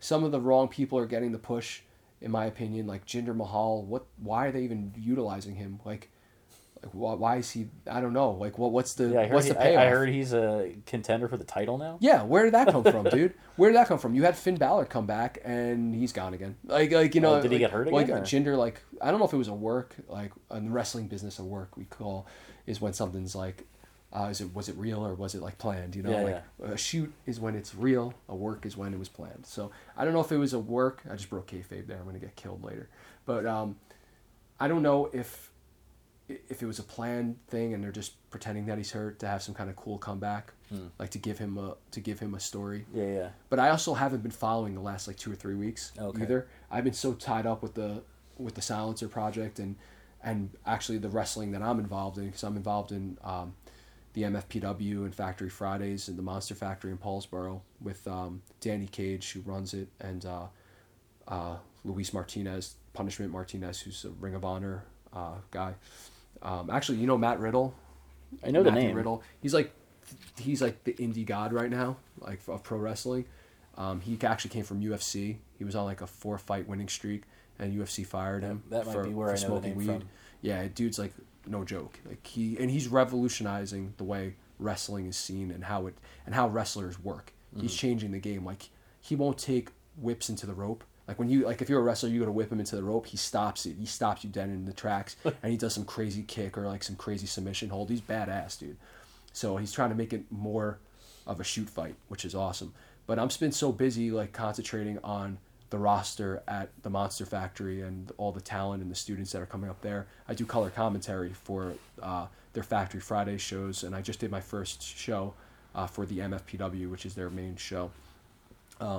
Factory Friday is kind of like their experimental or developmental stage, right? Yeah, okay. So they like the NXT. Yeah, exactly. But we can also get away with a lot of stuff. It's like an 18 and older crowd. Oh, okay. So, but like I still try to keep it relatively PG-13, because my end goal would be like WWE or Ring of Honor, where like that stuff isn't called. You can't get away with that. Yeah. So I still try to keep it relatively clean. But like I just was able to do my first real show with them, like bigger show. And that was an honor, and I have to be so educated on the talent there, and know their backstories, and know their finishing moves, and know their origins, and just I have to know that product so much that now I'm finding that I'm not paying attention to WWE as much, right. Which sucks, because I do love the company, but since Mania I kind of dropped off, which kind of happens. I think that happens with me every season, every year. Right after Mania, I'm good for like the first week or two. Then I take a break. Yeah. And then I revisit like a month or two later and say, all right, where's everything? But during the brand split, I was paying attention, and I think that it's good. I think it's really good because now you can have some pretty sick matchups. Yeah. I would have liked to see AJ Styles go to Raw. I would have loved to seen that because I want to see like a Seth Rollins AJ. Yeah. I want to see Nakamura AJ thing happen. That'd be amazing. You know, I want to revisit some of the stuff that the Indies and New Japan and Ring of Honor saw. Yeah. But you know, we'll see what happens. They do so. The company does so many weird things that you're just like, why? Yeah. Why would you do that? There's no reason. Right. To... Like I heard that on I think Raw yesterday there was supposed to be a dumpster match. Yeah, I heard about that. I did again. Like I've been so busy. Like I was with the music director all afternoon and evening. I didn't even get to see that. No, I mean I didn't either. But just the concept of that is exactly what you said. Like what the fuck. Although Why? I gotta say, I love Braun Strowman. People are gonna be like, "Oh, really, dude? You're one of those guys." I love Braun Strowman. It's hysterical. First off, he's huge and he's legit a strongman. Like I would never want to mess with Braun Strowman. Like there's guys on their roster that I'd have no problem getting in their face. Yeah. You know, like I used to wrestle, and I'd have no problem like doing work with them. Braun Strowman scares me. He scares me. He's huge, but like of course Vince McMahon always has a hard on for the big guys, and he's like he works well. He can move. He's athletic. And then what I thought was just hysterical. Did you see when he strapped Roman Reigns down and pushed him off like the ledge of like I think the I saw arena? some pictures of that. Yeah. Like he pushed him off of like he was like strapped down to a gurney, and then he pushed that whole cart and gurney off of like a ledge that was like a story up or something. And then they go to commercial. They're doing their thing on Raw. It's like multiple segments in the show. So he starts off backstage. He finds Roman. He's like, "I told you I'd find you," and then he like, beats the hell out of him. And then he slams like a road case. He slams into like Roman's like face or something. It was hysterical. Then they strap down Roman. They put him on the gurney and they're gonna like wheel him out to an ambulance. And then he like takes that and then like pushes it off of a ledge. And then like Roman Reigns was flying. Now they get him into the next segment. It's like they keep doing segments. It's amazing. Now he's all of a sudden he's stuck in an ambulance. Oh my god! And Braun Strowman comes in. He just starts pounding on Roman Reigns and beating him up inside the ambulance, slams the door, and then the guy picks up an ambulance truck and tips it over. Like, if that's not the most ridiculous, funny thing in the world, like, that's hysterical to me. And he's just like, "I told you I'd get you. I told you." Like, Braun's hysterical. Like, to me, that's amazing. That's cooler than, like, Kane and the Inferno stuff and burning JR. Like, to me, that was, like, the most badass moment. Like, I suspend disbelief as a wrestling fan. Yeah. Like, that's why I watch it. I want to escape from reality. I want to escape from the stresses of normal everyday living, or turn my mind off. That's why I watch it. And it's as far back as I can remember, being like 5 years old, it's all I ever really loved aside from music was wrestling. So like I'm always hooked on it. But it's just the last couple weeks I haven't really been following like I should have. But the brand split is going to be pretty dope. It's going to happen again and again. New guys are going to get injured. They're going to pull guys from SmackDown to Raw. It's just to get people talking. It's to stir things up. It's really for publicity more than anything, I think. I think it's kind of dick, though, that they split up Rusev and Lana. Oh, yeah. Because they're married. Yeah. You know, like I heard that they were... WWE was pissed about that happening. Like they knew where they were together, but they were feuding at the time. She was, I believe, Dolph Ziggler, and then TMZ announces that they were engaged, and WWE was like, "What the fuck?" Yeah, well, that's the one. My one beef with the company, and first off, my dream would be to work in that company in some capacity. I never talk down about the company. Yeah. I understand why they do things and what their reasons are, but it does bother me that sometimes they get too involved in people's personal affairs. Yeah, or they get almost like too offended or too hurt by what people are doing with their lives and how it might affect their business. Like, I would want my talent and I'd want my workers to be, like in any company, to be as comfortable and as happy as they can be. Wrestling is different. It's entertainment. It's a circus. You know, it's a traveling circus. Yeah. It's not like even though they're a corporate entity, the product itself isn't a corporate gig. Like you as a wrestler, you're not a corporate guy. You know, like the ring crew aren't corporate guys. Like, so if you were in a corporate setting and you started dating like Sally, the fax machine lady, like all of a sudden there might be a conflict of interest and the company might get worried and like how is that chemistry going to spill over into your work environment? And I can understand WWE worrying about that, but these people don't see their family, their friends for 200 plus days a year. So naturally, they're gravitated towards each other. You have a locker room full of like smoking hot chicks and like buff dudes. Like, Yeah. they're gonna naturally mingle and get to know each other on Yeah. multiple levels, as we saw in the Page video. But I wonder if that's going to be a running thread through every episode. yeah, right? Yeah, it was in the last one. Yeah, your last. That's right. It better be. You just got to keep interviewing dudes who know about wrestling. Although I would really like to see a Lana video. Oh my god. But you know, what I mean, like they're naturally gravitated towards each other. So if they get together, like they're not separating Cena and Bella, Right. right? Like they're not separating them into two separate brands, and like they're letting them stay connected at the hip as much. But then again, John's very independent. He goes and does his thing, comes back to her. But I just didn't like that. I was like, man, because I like them as a couple. I don't know if did you see the Well, it's like when they first called up Enzo and Kaz, and then they didn't. Carmella? And they didn't call up Carmella, Yeah. and then when they did, she was on the other show. she's on the other show, and now she's with Cass in Yeah. real life. Yeah, it's tricky. I mean, I guess they're going to do whatever they think is best for the business and the brand, but I don't think having Lana on her own does anything for anybody right now. Her money's with Rusev. Yeah. Like, did you see the Southpaw Wrestling stuff that they released? I saw that it like I saw links to it. I didn't watch it though. Please watch it. Okay. It's the best like half hour of your life. All If you're a right. wrestling fan, they basically just do this like spin off of like an old indie promotion that was like a territory promotion from the 80s. Yeah. It looks like it's on VHS, like VHS tape. Like Yeah. Fandango is hysterical. He just plays a commentator with John Cena. Huh. But he's like an alcoholic. He's kind of like a Ron Burgundy when he's been hitting the sauce too hard. Yeah. Dude, the characters are insanely funny. And in there is Rusev and Lana. And they have like one segment on this show. Because they're like 5-minute skits. Yeah. Or 3.5 or 5. Yeah, I think they're about 5 minutes.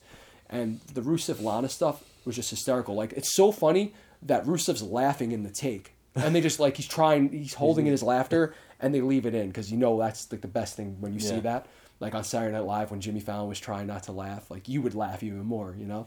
So it's like kind of one of those deals. Yeah, or like always, Bill Hader when he did Stefan, he always Yeah. fucking broke it. Right, It was yeah, hilarious. always breaking, right? And like that makes it even funnier. But that if you watch Rusev and Lana, like they have like occasionally they do their own like little YouTube thing on their own, Uh-huh. like these little skits, or they'll put it on social media. They're really fucking funny together. Like I mean, like hysterical. Like Alright. like I was like, dude, why are you splitting them up? Yeah. Like they were badass when he was just like a machine and just annihilating people, and she was just like super strict Russian chick coming out. And then they kind of loosened the characters up a little bit, Yeah.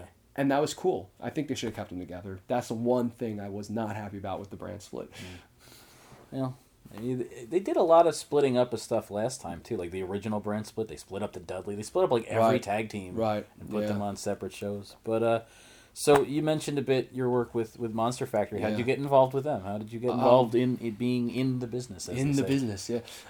Well, it's a long journey, but I'm always telling long stories. It's just in my nature. So We were already over an hour, but that's six all right. hours. Like, oh, it's like yes, it's tomorrow. But yeah, so after I left my one band Arbitrary that I'd opened up for In Flames and had all like this like regional success like as a young group, I got very frustrated because I really thought that was my meal ticket. Yeah. We were really doing great. And my whole outlook was like, you know what? When you're in a band, you have to rely on 4, 5 other guys to help get you to the top, to help get you to your goal. Right. Now, if any of those falter, anyone in that group falters at any particular time, you're susceptible to that damage. Like Yeah, it's gonna hinder your progress. So, I'd always loved wrestling, like I said, and me and my best friend Luis, who's Punishment Martinez in Ring of Honor, all we ever did was talk about wrestling. We always carried ourselves as wrestlers. Like I was 330 pounds at the time. He was pretty up there too. Like he's like 6'5". You know, I'm only 6 foot, but I was huge. Yeah. But not jacked. I was fat as hell. But I always wanted to wrestle, and we used to like have like not backyard matches, but like we'd get like a little drunk and like wrestle in his living room, or like we'd be at a party. The big thing is we would just choke slam people, like choke slam them into bushes and into like couches, and like we choke slam someone like practically through their floor once at a party. We used to just like crash parties because we were big. Yeah. And we'd be like, listen, we'll be your security for all the assholes. Like we'll make sure, like we'll throw anyone out, and the girls would be like mortified, like, but I don't even know you. You're like you're coming in with a trench coat and long hair. You look like Silent Bob, but like who could kill me, you know? And then like Luis is like a huge Puerto Rican dude. Like, you know, we're all tatted up. We're like 18. We've got fresh tats, you know? Like, Yeah. But they would let us be in these parties, and like when the girls or whoever were throwing the party didn't want people in the house anymore, we'd kind of like bounce them out, you know? Like, Yeah. But we'd be like, but listen, like we have our own beer, but we might drink some of yours if that's okay. But we'll take care of things. Crazy enough, as soon as we got drunk, we would just act like the biggest idiots, and like I said, like we'd destroy people's houses by wrestling. Like me and Luis would like start breaking chairs over each other's heads, and like I said, choke slam people through like certain like, I don't know, certain garden fixtures outside, and it was amazing. It was really fun. But we had always talked about wrestling, and I had known about Pretty Boy Larry Sharp and the Monster Factory for years. Bam Bam Bigelow had trained there. All the dudes from ECW, Raven, Chris Candido, they were from there. Godfather, Big Show worked with Pretty Boy Larry Sharp. The list goes on and on. The Pitbulls, just so many names. X-Pac had done work with them, 1-2-3 Kid. So I had known about them for years, and this was back when you had to really search the internet like to find something. And there was only a handful of like reputable schools at the time. Yeah. Now there's a lot more, but like at the time, and it was very protective and very secretive. Yeah. And so I'd found their website, and it was like such like old website. Web design was like awful. Like the Flash was just like never working, you know. But there was a number to contact, and I would call like every day, and like I would never get an answer. Finally, one day, like someone answered. They're like, "If you want to try out, it's like $50 or $20, whatever the money was to try out. Be here on this day and time." Like, and that was it, kind of deal. So I told Luis, it was like $3,000 to sign up for the school, and he was like bouncing at the time, and I think I might have been bouncing too. I don't remember what I was doing for work, but I ended up bouncing to make ends meet so that I can go to college, be a wrestler, and still like do metal. It was a crazy time. So he's like, "Yeah, dude, let's just do it. Like, let's go down. Let's just at least try out." And we get there. It's not even a wrestling ring. It's a boxing ring that's like cement. It's like bolted into the ground. This was really old school. So basically their mentality back in the day was they were going to break you. Like you hear Hulk Hogan talk about this all the time. Like they wanted you out of the business before you could even get in. Yeah. Because they wanted to separate the strong from the weak. Like, did you really want this or you just think you want it kind of thing? Yeah, yeah. And if you left, well, then they got $3,000 of your money and they never have to worry about you again. Yeah, Easy, fast cash, you know? But if you stuck around long enough and you were dumb enough to keep getting slammed in that ring, well, then, you know, you're paying your dues and now you get some respect or whatever. So I started doing that, and, you know, I had some family stuff happen. Like my grandmother who raised me passed away. My mom passed away like a year and a half, 2 years after that. And I was kind of reevaluating where my life was going because, like, I'm a small guy. Even though I'm big by most standards, I'm really small by wrestling standards. I'm 6 foot. When I'm in my best shape, I barely break 200 pounds. When I'm a little out of shape, I'm like 230. But I'm not like the standard wrestling type. And my body was just getting broken down being in that ring and training like the wrong way and not learning things properly. Like they were trying to break me and trying to break my friends. Now you not to cut in, but you had said that at one point you were like 330. Did you get in shape before you started training, or did you start training as a fat guy? I was still fat when I started training, but I lost I think 60 or 70 pounds just because I knew. Like I basically told. So Luis moved out to Florida. He moved out of New York and moved to Florida, and we would still talk all the time. I went down to visit him, and I was like, all right, we're gonna do this. So I gave myself from the time that he was in Florida to when he came back to start getting in shape. And the show Tough Enough had just come on MTV. Yeah. So I was getting really inspired by watching that, like seeing how these people trained and how the wrestling coaches would get on the fat guys even more, like you fucking worthless, like, you know, like get in shape. So I was like, man, if I want to really try to make this a reality, I better start getting into good shape and start getting athletic. So I started when I got to the camp. When I got to the school, I was still relatively out of shape.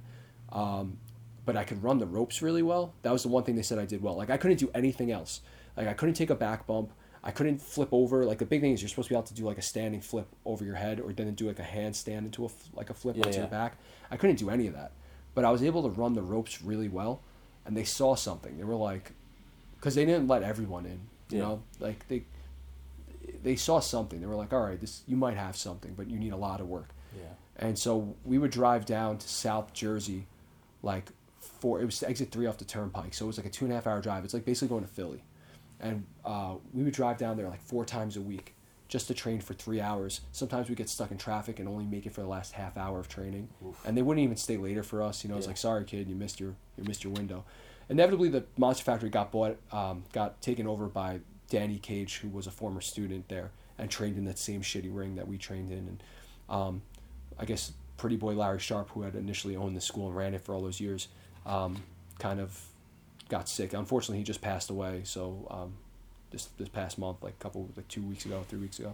So that's really sad when I heard that. But Danny took it over and has since made it like what the Performance Center is, Yeah. and how NXT is. He's got the 2 rings, he's got the crash pads, he's got the padded floors to learn on, and they're training just like they do at the Performance Center. He actually got called them, was invited down to the Performance Center and got to learn how they teach their talent. Right. Because his whole argument was, if you want our talent, they're never going to get to that level if I don't know how to teach them. Right. It's like, don't think of it as you giving away all your secrets. Think of it as you teaching me so I can prepare them for you. Investing in the Yeah. industry. And then when he said that to them, they were like, oh shit, all right, this guy's onto something. And so he's been doing really well at the school. But yeah, I told Luis, I was like, we need to do this. So we did the tryout. He was awesome. He was like $1 million right off the bat. I sucked. But I got better. And as I kept going, I started losing more and more weight. Like I said, I was there 4 days a week usually. Plus I was going to school full time as a college student. And I was bouncing on the weekends. I was just like, my body was constantly going. And I was working out every day. Yeah. So by the time I left wrestling, I was in the best shape of my life. Like I was like maybe $195, like 32 waist, like huge freaking upper body, like I was looking like $1 million. But my body just couldn't handle it like some other people. Like I had a lot of injuries really quickly. Yeah. Like my neck, my shoulder. I already had a bad knee going into it. I had like a bad ACL that was ripped. And actually, it's gone. My left ACL is torn in half. Oof. So I used to have to wear like that Stone Cold Steve Austin knee brace, brace. the reconstructed knee brace to wrestle. So right off the bat, like the odds were against me physically. But I'll tell you what, man, nothing taught me more work ethic. Nothing taught me how to be a man and to not make excuses and to like get my ass up and get to work more than wrestling. My father didn't raise me. He wasn't there for my childhood. Like he was a weekend warrior kind of guy. I saw him. Then he moved out to South Jersey and when I was little, and I only saw him like once a month kind of deal. So I never had that like predominant male figure like being an authority, like telling me when to shut up and just do work, Yeah. And so being at the Monster Factory really, really instilled that in me. And that actually carried over to all my business and working when I was in bands. So like I couldn't tolerate when people like had an excuse to not do something. Right. Like I remember being like, dude, come on.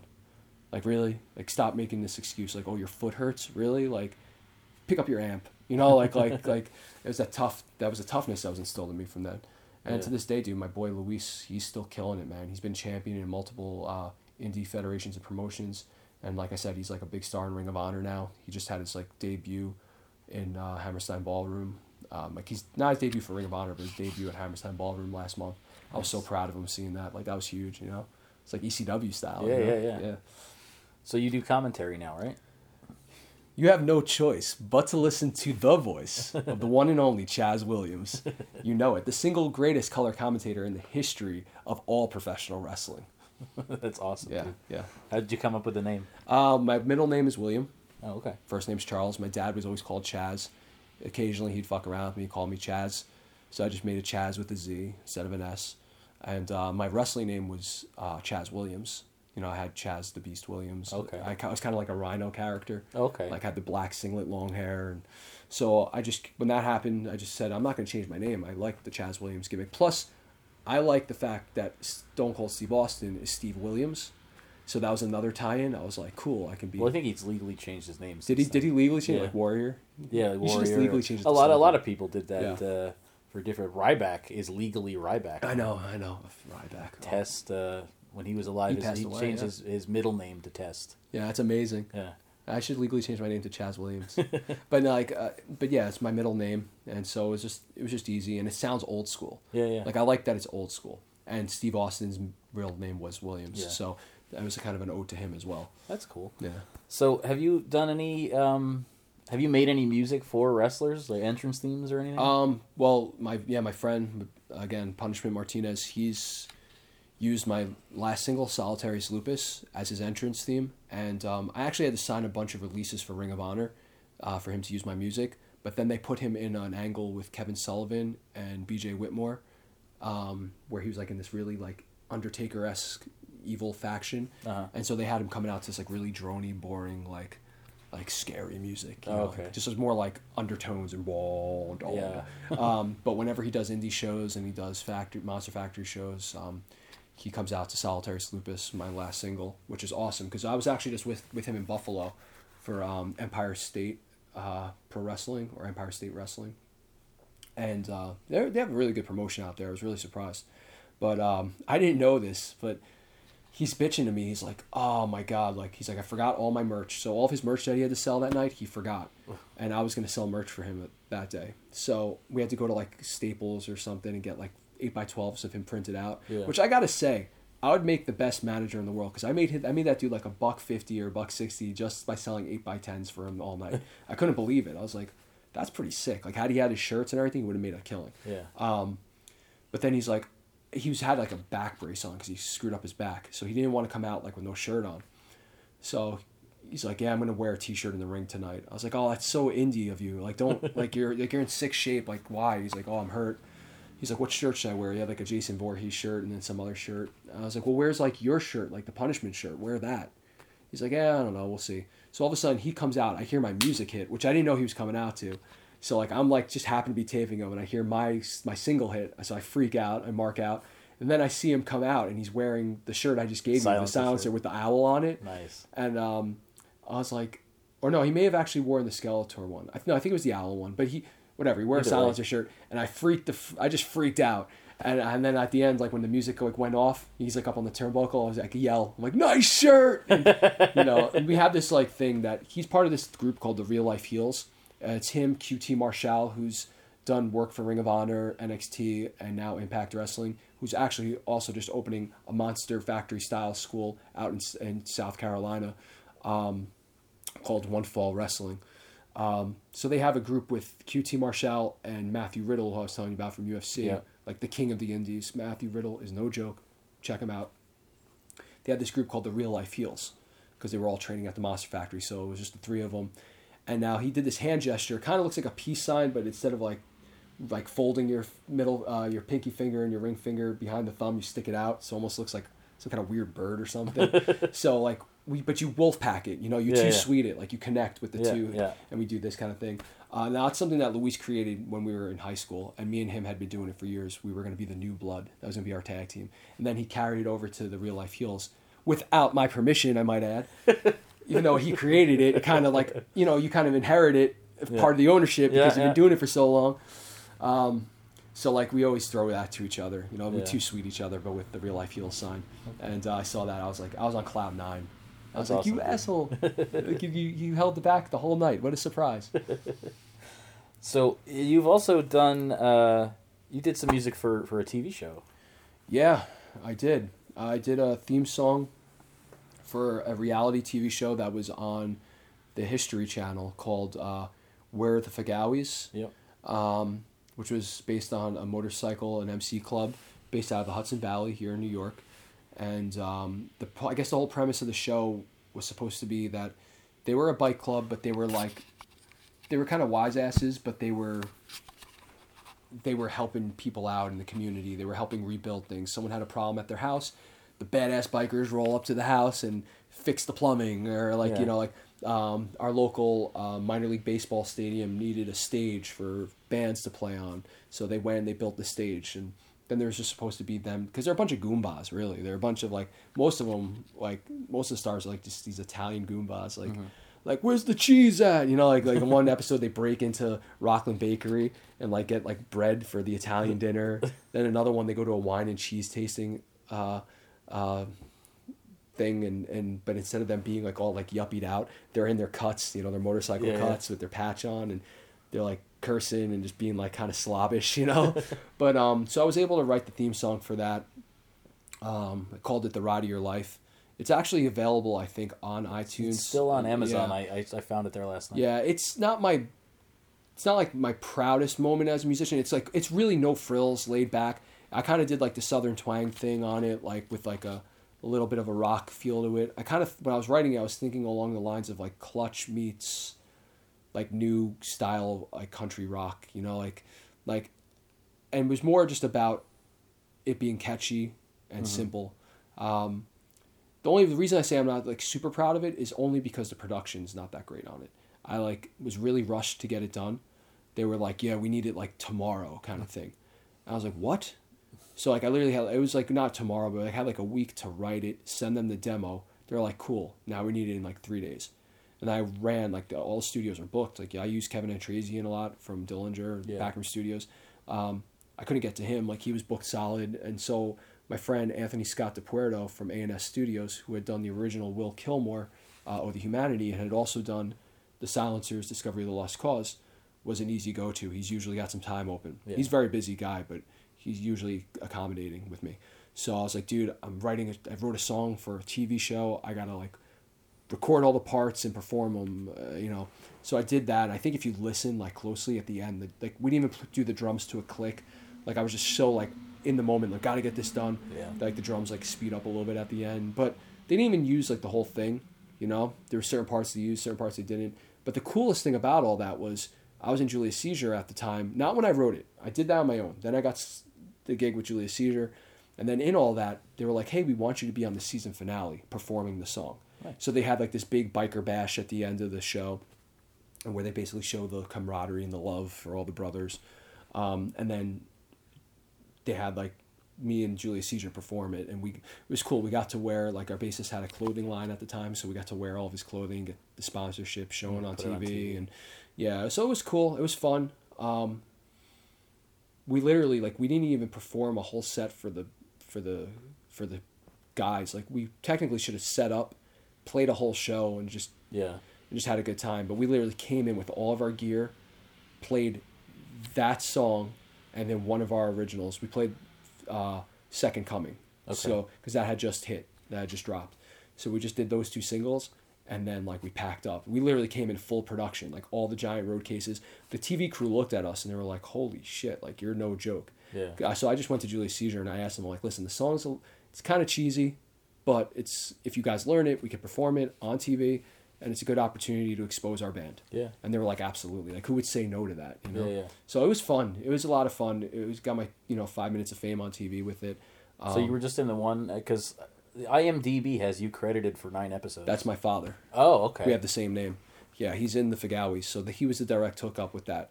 Like, one of the only really cool and lucrative things he helped me with in my life when it came to my music was that. So I got to give him a lot of thanks to that. But he had been kind of trying to hard sell me to the director and the production team. Like, this kid writes his own music, like, and he's getting national exposure. He's on Sirius XM. Why aren't you using him? Like, we can build a story about. And that was the initial how they sold it to me. That I was supposed to be in the episode and be interviewed, or like, and discuss how the bike club's been doing things for everyone else. Well, let me do something for them. Yeah. Like, and how like everything comes full circle. But the production team they just didn't have their shit together. I'll be honest. They're a great company. New Wave Productions, I believe it is. They do all the stuff on Netflix for all like the big stand-up comedy and everything. But like, there was so much they should have and could have done with that show, and they totally botched it all. Like, they just dropped the ball big time. Like, realistically, how cool would it have been? That would have been an awesome story. Like, the guys are doing so much charity work for everyone in the community. Now all of a sudden the guy's kid comes in and says, "You know what, Pops? Because you've been working so hard and helping everyone else out, let me do something badass for you." And then you surprise him with this song. Yeah. Like, that could have gone a really long way. The biggest thing that they screwed up on the whole thing was they put the premiere episode up against Sons of Anarchy. Wow. Same time slot, that same night. Doesn't make any sense at all. And their excuse was, people who watch Sons of Anarchy are a different demographic than people that are going to watch this show. You're like, they're bikers, dude. Like, it's a biker club. Like, it's the same fucking demographic. It's the same group of people. It's the same blue-collar worker who's going to, like, watch both of those shows. Yeah. My dad watches both of those shows. Like, he watches History Channel for all that stupid reality crap. Like, and they just dropped the ball big time. And then it was getting good exposure in, like, Australia or some crazy... it was Australia. But here in the States, it just missed the mark, so they never renewed this for a second season. I was going to say, it was listed as only the 9 episodes. 9 episodes, one season, yeah. they missed the mark by like a couple like views. Yeah. So, as you know, you know, I'm a big supporter of music and everything. And I still buy CDs and all that. Yeah, like, which I love. What I want to know what your thoughts are on the general state of the industry. Like I addressed with Chris in the last episode, and like I address on Facebook all the time. You know, a lot of fans like to justify the the illegal downloading or the Spotify memberships or whatever, because they say, oh well, the bands make all their money on shows, and bands don't make anyway. any money on anything, dude. Like that's my take on it. Everyone else gets paid but the fucking artist. And if you're smart enough and you're resilient enough, like I think people like Angel Vivaldi have it nailed down. Like he has his finger on the pulse of this industry right now. He's a prime example of a do-it-yourself artist who's able to capitalize on the new way of thinking and the way things are now. There is money to be made. I don't want to be here sitting saying like there's no money to be made, but at the same time, this comes from a guy who had to run a GoFundMe campaign to finance his new music video, because I'm not making money on my music. Granted, I'm also not touring and gigging and have the exposure that I need to sell the merchandise. Right. But there was a period of time where like if you were still releasing like music that people liked, people seemed to like my music, they downloaded a lot, but I'm not making any money off of that. But then again, the artists never really made their money off the sales of their CDs. Like the label took like a huge chunk of that. Right. You still had some residual, but not a lot. But I think there is still an opportunity to make money. The industry is not like dead, and it's just evolved, it's changed. I think the biggest, most important thing that a band could do is make sure that they are operating, controlling, and doing as much of everything as they can. Trying to like outsource when they can to the right people who are like industry standard is big and important. And I do believe that the industry will only survive and thrive if we're all helping and supporting one another. Right. I'm all about that culture. So that's why like I have friends who are music directors, who are audio engineers, and they're all producing industry standard material.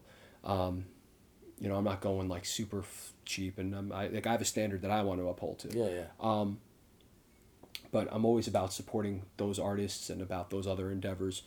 And as long as we're all sharing in that cycle, well, I think we'll be okay. But the biggest thing that bands can do is know that you have to put yourself out there digitally, and it has to be in a format and a capacity that it's reaching a mass audience.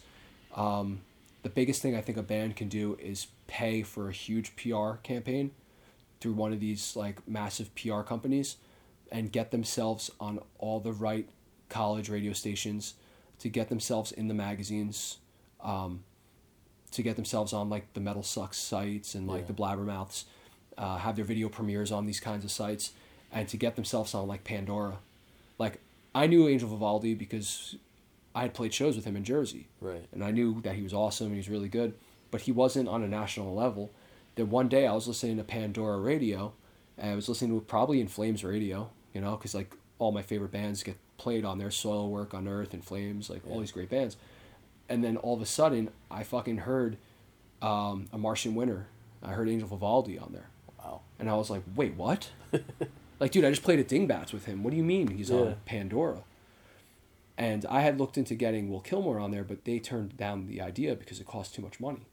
Well, it costs money to make money. If you don't treat your band like a business, as much as I don't want to treat this like a business, and I'm not about the money, I'm about making sure that I spend the money to get the exposure I need to even have a chance. Yeah.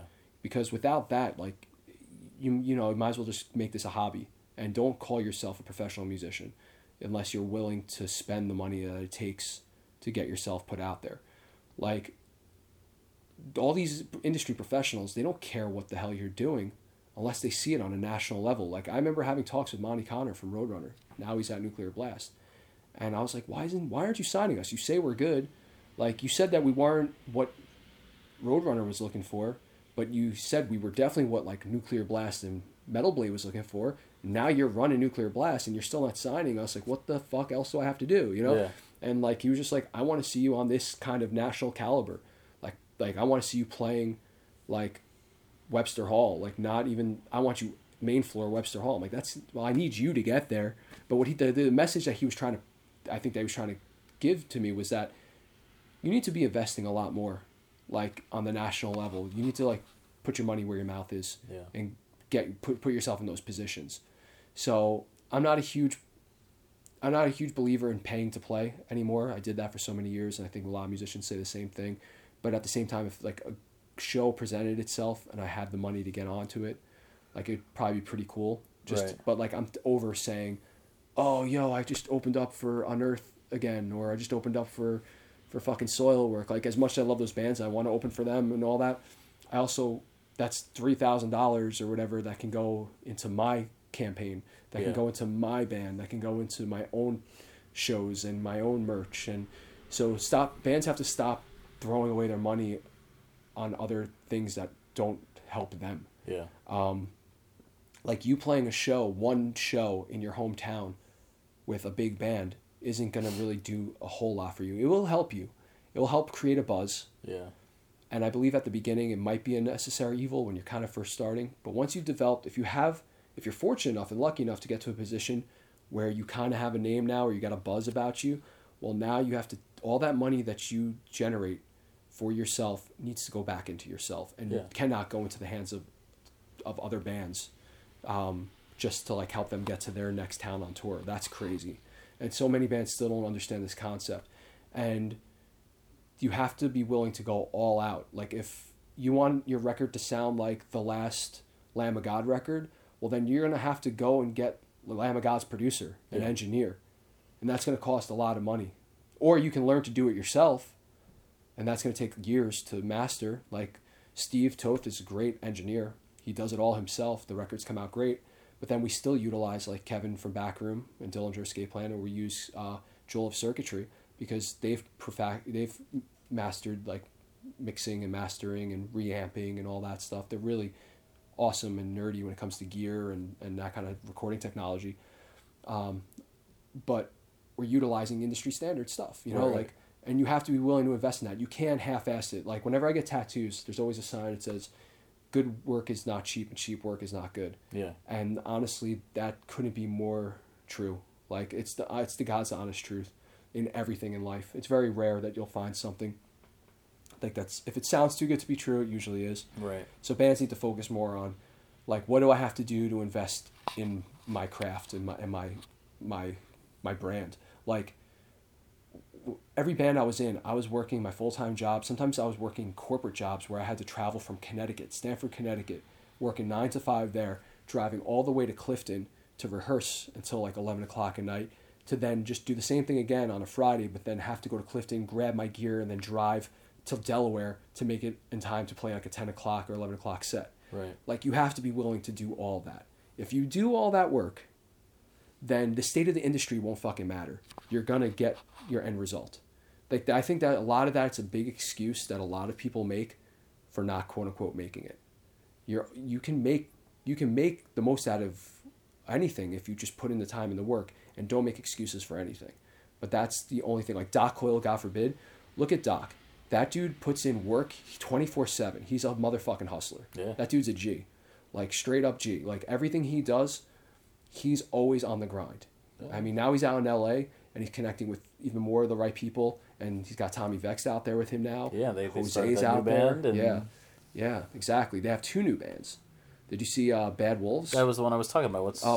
Right. Well, I'm sorry. Vext has two bands. Yeah. Really, right. But then Doc's also got Vagus Nerve. Yeah. Which is awesome. I just featured them on the Music Hub last week. Yeah.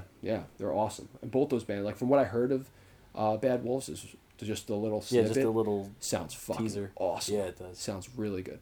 But he's a fucking hustler, dude. You'll never hear him say that the industry is why he's not where he is. He utilizes the industry to however he can. Granted, he has a leg up on most people because he was signed to Century Media. He's had exposure to all these industry people. Yeah. But he's still got to wake up, go to work. Yeah, man. I mean, he was bartending at Dingbats for a bit after he left. God forbid. Dingbats, yeah, getting whatever gigs he could, and doing what he had to do to support his love and be a professional musician. And I can legit say he's still a professional musician, you know. And the majority of his day and time, from what I'm gathering, what I see, is based off of creating music, being surrounded by music. His podcast is dope as fuck. Yeah. Like, he's a hustler. You have to be a hustler. And the last 3 or 4 years, like with this solo project, I wasn't being a hustler like I used to be. Like, I used to be on the grind 24/7. And like I said, I got burnt out because I was doing it. I didn't know how to balance it. But now that I'm older, you learn from mistakes. You're then able to find the balance, and that's why I'm like going full force with the shit I am now. Yeah, yeah. Which brings me, you mentioned before you're doing the GoFundMe for that. Yeah. For the music video, what is there a set end date for the campaign? I mean, I see you've already hit the goal. Yeah, but... I couldn't believe it, dude. I could not believe that shit. I was in tears, like legit in tears, because I didn't necessarily believe it was gonna even happen, like, or work. Like, I did it on a whim, because like I said, like, it's a solo project, and even though I'm incorporating members now, everything is my writing. It's my creative outlet. So I have to finance anything and everything I do, whether it's creating merch, doing all the recordings. Like, each single alone is costing like $1,200 to $1,500 just to record, mix, and master. So, it's a lot of money, Yeah. But it's because I'm only doing it single at a time, and I'm not doing like an album. But right there, I was like, man, this is getting really expensive, and it's not like it's not like I'm flat broke and I don't have the money to do the music video. But I said to myself, I was like, since I'm not gigging or touring, and I don't have a way to sell merch every night and sell tickets and sell physical stuff, like, I want to see, do people really still believe in this and support this, or is this just like all a pipe dream, So I just, on a whim, I just created the fucking thing. Like, I did a little video here in my apartment explaining what the money was going to go towards. And dude, I literally was in tears, because in a week and a half, I made the goal. Like, and I didn't ask for a lot. I see a lot of bands asking for thousands of dollars. I asked for $1,000, and I didn't even want to ask for that much. But the music video alone is taking up a huge chunk of change of that. And again, all this is to like offset what I've had to already spend. Yeah. Like, all through, like, over all the years, when you think about it, all the merch I've produced for this, like, and all the singles, I'm still in the red. I'm still not even gonna be able to pull a profit, but at least it's helping just a little bit. Yeah. Like, okay, thank God, it's another $1,000 I don't have to pull out of my pocket. It's a lot of freaking money, you know. So I couldn't believe it, man. I think we're up to like 1140 as of last time I checked.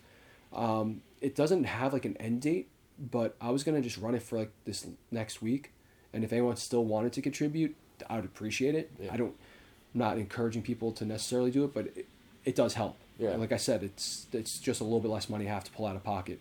But I couldn't fucking believe it. I was so grateful. And literally all last week, every day I was at the post office just sending out packages, and people get a shirt or whatever, but I also threw in like the download cards and the stickers and buttons and things that I had, just to like, because I want people to like be able to like look at that and look at what I'm doing and be like, all right, he's back. Like, he's on the level. Like, he's focused. He's doing this like the legit way.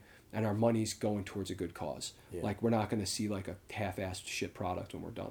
So I just couldn't believe it, man. I really, really couldn't believe it. People still want to go and help out. If they listen to this, they could just go to the GoFundMe. It's gofundme.com/thesilencer. And they get some pretty dope t-shirts if they donate enough money. But the most important thing I've been saying is, please just share my music. Yeah. Like, share what's out there, because I just want people to hear the message, and like my lyrics are very important to me. They all dive into my past, and I'm proud of the music, so I want people to hear it. Yeah, man, that's awesome. And so, do you said earlier that you have to get the band rounded out, and then you can do the video once you got the rest of the band? Yeah, I mean, even if like, let's say like something catastrophic happened and like everyone who was on board for the band setting decided to bail out, I talked to the director and we have some ideas to still make a dope video without a band. But as of now, it's looking pretty good. Like I said, I got Zachy on drums. I got Johnny on guitar. I have a dude who's gonna learn the songs so he can at least be in the video. And it could be really easy. I can just ask anyone. Here's a bass. Pretend you're my bass player. But that, like, for me, when I'm watching it, I would know he's faking it. Yeah. Like, he doesn't know the song, and like if I'm on like an E chord and he's playing like a G, like, musicians know that kind of thing when we see it. So I just got to get him to learn the one song, which shouldn't be too long, and hopefully hopefully the video will entice other musicians to come out of the woodwork and be like, yo, that's dope. I want to be a part of what he's doing. So then when I put out these posts or I try to reach out to musicians, that they're like, all right, this isn't as dormant as I thought it once was. Yeah. He's kind of doing his thing again. I would love to be a part of it. And then hopefully they believe enough in what I'm doing to want to sign on for the project. That's awesome, man. So, a while back you had told me you had an idea of wanting to get sort of your own school of rock type place together, and that fell through. And after that, you had said, "Man, I think I'm gonna fucking move." Like, are you still planning on doing that? Or are you gonna stay around here? Yeah, it's crazy, man. I had a really big business venture that was starting to unfold in the town over called Nyack, which is like a music hub, an arts hub, and it was going to be this huge. I don't know if you remember the one school of rock that was in, I forgot where in North Jersey it was, but it was a venue, and it was a school attached to it. It housed 3,000 kids as a venue. Oh wow! So that I had the same idea to do something like that. I was going to do a School of Rock franchise, but they just wanted too much money just for the name. And after working for School of Rock and seeing what you get, like I could easily, in my area, do that thing without their name. Without the brand. Yeah, because you're not getting super ultra national advertising like people think. Yes, the name is there. The name is huge. But like, when's the last time you saw a School of Rock TV commercial? You see Dunkin' Donuts, right? You see McDonald's. That's a franchise you might want to buy into. You get free advertising all the time. That just wasn't there. You're getting IT support from them, and they help set up your scheduling system. And there is exposure, but with just like my contacts and everything, like I could just do it myself. Right. And why am I gonna give someone like almost $100,000 just to use their name? That's stupid. Right. Again, it goes back to the idea that I was talking about. Try to keep as much of the money in your favor to support your project and your endeavors. So I wasn't willing to do that, but I had this awesome opportunity, huge state-of-the-art facility that we were going to do. Two of the investors backed out. Like, turns out one just wanted the work. He was a construction guy, contractor. The other one was an architect. They were like thinking that they were just going to be able to do the work. That was going to be their contribution, still charge us, and then still get residual from the business. I was like, fuck you, man. I can get anyone to put up drywall. I can get anyone to like come in and do this. Like I need like financial contribution. So when that folded, I was like kind of discouraged. I was really discouraged, but I was like, all right, well, it's too expensive to live here in New York. It's out of hand. And I've been renting this apartment when I really don't need to. So that's more money that's just being thrown out the window. I'm not going to see any return on that ever. Yeah. And when I did the math about how much I spent in rent, I was like, that could have been a mortgage on a home. Yeah. So I visited Asheville, North Carolina, and it was gorgeous. I have some friends who live out there, Smoky Mountain region, Blue Ridge Mountains. It's beautiful, great arts town, music oriented, all in favor and support of local business. Huge brewery town. There's like 70 breweries in like a 10-mile radius. It's the home of Sierra Nevada. There's a ton of self-sustaining businesses. They're really green out there. A lot of green initiatives. And they're all about supporting the local scene. It reminds me of being in a band. Like every local business, if you spend $5 in the local, the local liquor store, like you might get a voucher then to get $5 off or 15% off at another store that's down the road. Yeah. And everyone's tied in together, and it's so awesome. There's a lot of opportunity, and what I want to do with that kind of like music school, I think I'm not going to do the venue now because that was a huge undertaking, and I really didn't need the venue to thrive off the school. Like this, actually, it could have hindered the progress of the school, because if not enough money was coming in from the venue, now the school could suffer, or vice versa. So I'm just going to focus on the school.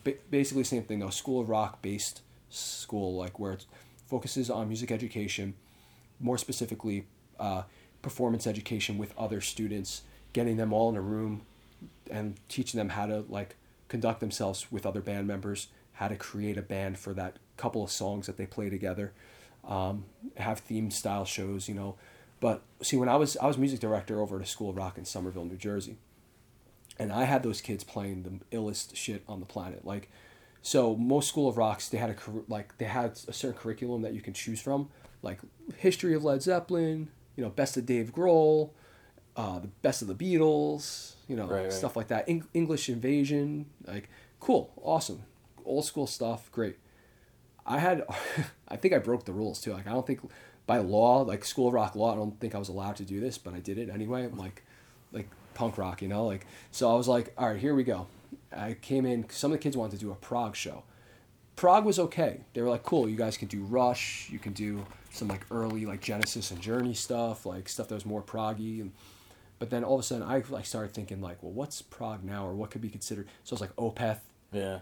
Between the Buried and Me. We did Mars Volta. We even did Mastodon because their stuff's kind of proggy. Yeah. Even like some Ghost stuff is like, it sounds like old, like Blue Oyster Cult or old prog stuff. Yeah. So I threw that in there.